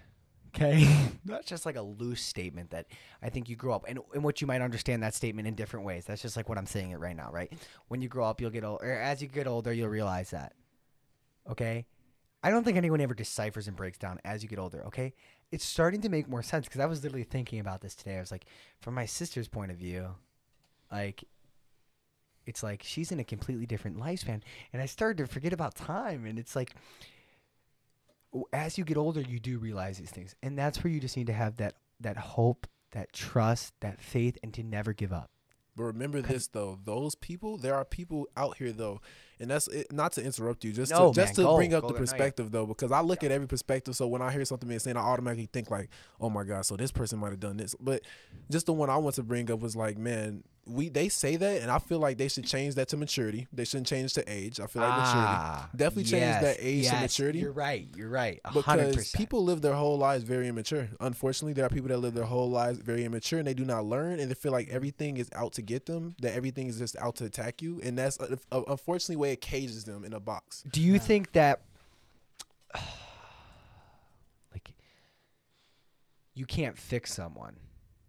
Okay, I have this intention because that's my heart, and knowing like I care about everyone. Like I want to help fix someone, and I think I try to help fix too many people's life before I'm gonna fix myself. Yes. And I think, like, is there a point of helping someone, or or really, when like I'm thinking about it, like, as I believe right now, and I stand, is now that I'm looking back at my life, just even growing up, realizing this right now in the moment, is like, these are the battles in your own head. Really, there's not anything someone would, maybe things like conversations of which I've had from other people have opened up my thought to different things. But ultimately, like we say, that consciousness is in front of your mind. It's all in your control. So maybe you can't fix anyone. That's you scary. can help people. It's a scary complex to think like, about. I don't know. Because it's like, how do you take situations? Like how they say, if you have a mentor, someone that's in your field is very successful, they're making $1 million. That conversation, offering your services to somebody for them to mentor you, like just being like, I'll work for you for free if you mentor me, show me how you got to where you are. Like, I think people look at that wrong too. I think too many people look up to a mentor and act like look, in some sense, you got to prove yourself. Oh, You yeah. can't just go to some Correct. random ass guy or woman and just hope they're gonna be out there to go for you. You know, you You have to give them value. You have to. You have to give value before you get it back. That's the biggest thing. That's why I Mm-hmm. say energy-wise, I have to be up. I feel like if I want you to be upfront with me, I have to be upfront. Regardless of if I feel like you have to earn my trust or not, I feel like I have to be upfront with people because I'm very honest about how I am before when I meet a person, so that I can just I don't want to burden anybody. But like, if I didn't tell you this up front, oh man, that's tough. Like, I'm the type of person to be like, this is how I am at this stage of my life. One big quote that I'm gonna I'm gonna do a motivational speech with this quote, Okay. going off of it. But don't judge me on the chapter of my life that you came in on. Like, you don't know me. You do not. And you understanding do not know you me. can change. And I you think the biggest can. thing is the people in my past. There's loves I've had of those people, in which things and situations or things and actions they may involve themselves with, I'm no longer realizing where I'm at within my career. I don't want to be a part of, but I have that love and care for that person, and realizing like, look, we make mistakes, and I've realized that because I had that relationship with you, I was able to change. And I think just, you know, wrapping it up, I think when I was asking, and I brought this all up, was my trust. I think my trust was, I have two different things to trust. When I'm open with someone and I trust people a lot, but I have sensors of what I'm willing to let them know. Mm-hmm. And I think I broke past those boundaries now, in a sense of like, when I met you, like, you know, that night when we were at the office and we were just talking, right? I trusted you as a friend, but I didn't trust. But my other trusting block was where I say I'm very trustworthy and I'm vulnerable with people. I am to a certain aspect, but that part of like which I wish I could be vulnerable and tell you how I'm truly feeling is a completely different trust to have. So I think there's multiple different levels of trust. And Yeah, I think that's a big thing for you to learn. yeah, and work on. well, I'm just being vulnerable in the moment. These are things I'm yeah. realizing. But, you know, I think this conversation, episode 18, I mean, it's more than just an episode. I think this has I been wanted to give you a chance. Do you want to plug any social medias, or man. where can people find you at? You know, I got my business. I would say particularly, I'm too in testing phases. I'm not gonna plug anything, All right. but I'm too in the testing phases. We're gonna I'm see you working on some again. You're things. gonna You'll gonna me. see Kuye Yeah, again. We see me definitely again. we're Yeah. gonna run it back for a part 2. I don't if not We're here when to be your book longtime drops, friends. before your book drops. 'Cause this has been fantastic, and I really think like It's just been a for- pleasure, man. For I people appreciate our it. age Yeah, and man, listening, appreciate man, it. like you just got a unique perspective. Is there anything I want to give you a last chance? Is there anything you want to say, get off your mind, or leave people with?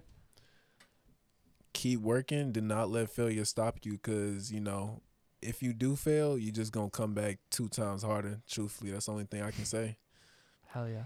And with that, that's a wrap on episode 18 of a Humanistic Perspective podcast. Catch us on Facebook, Instagram, and all your major streaming platforms to find us on recordings. We post every Monday, Wednesday, and Friday.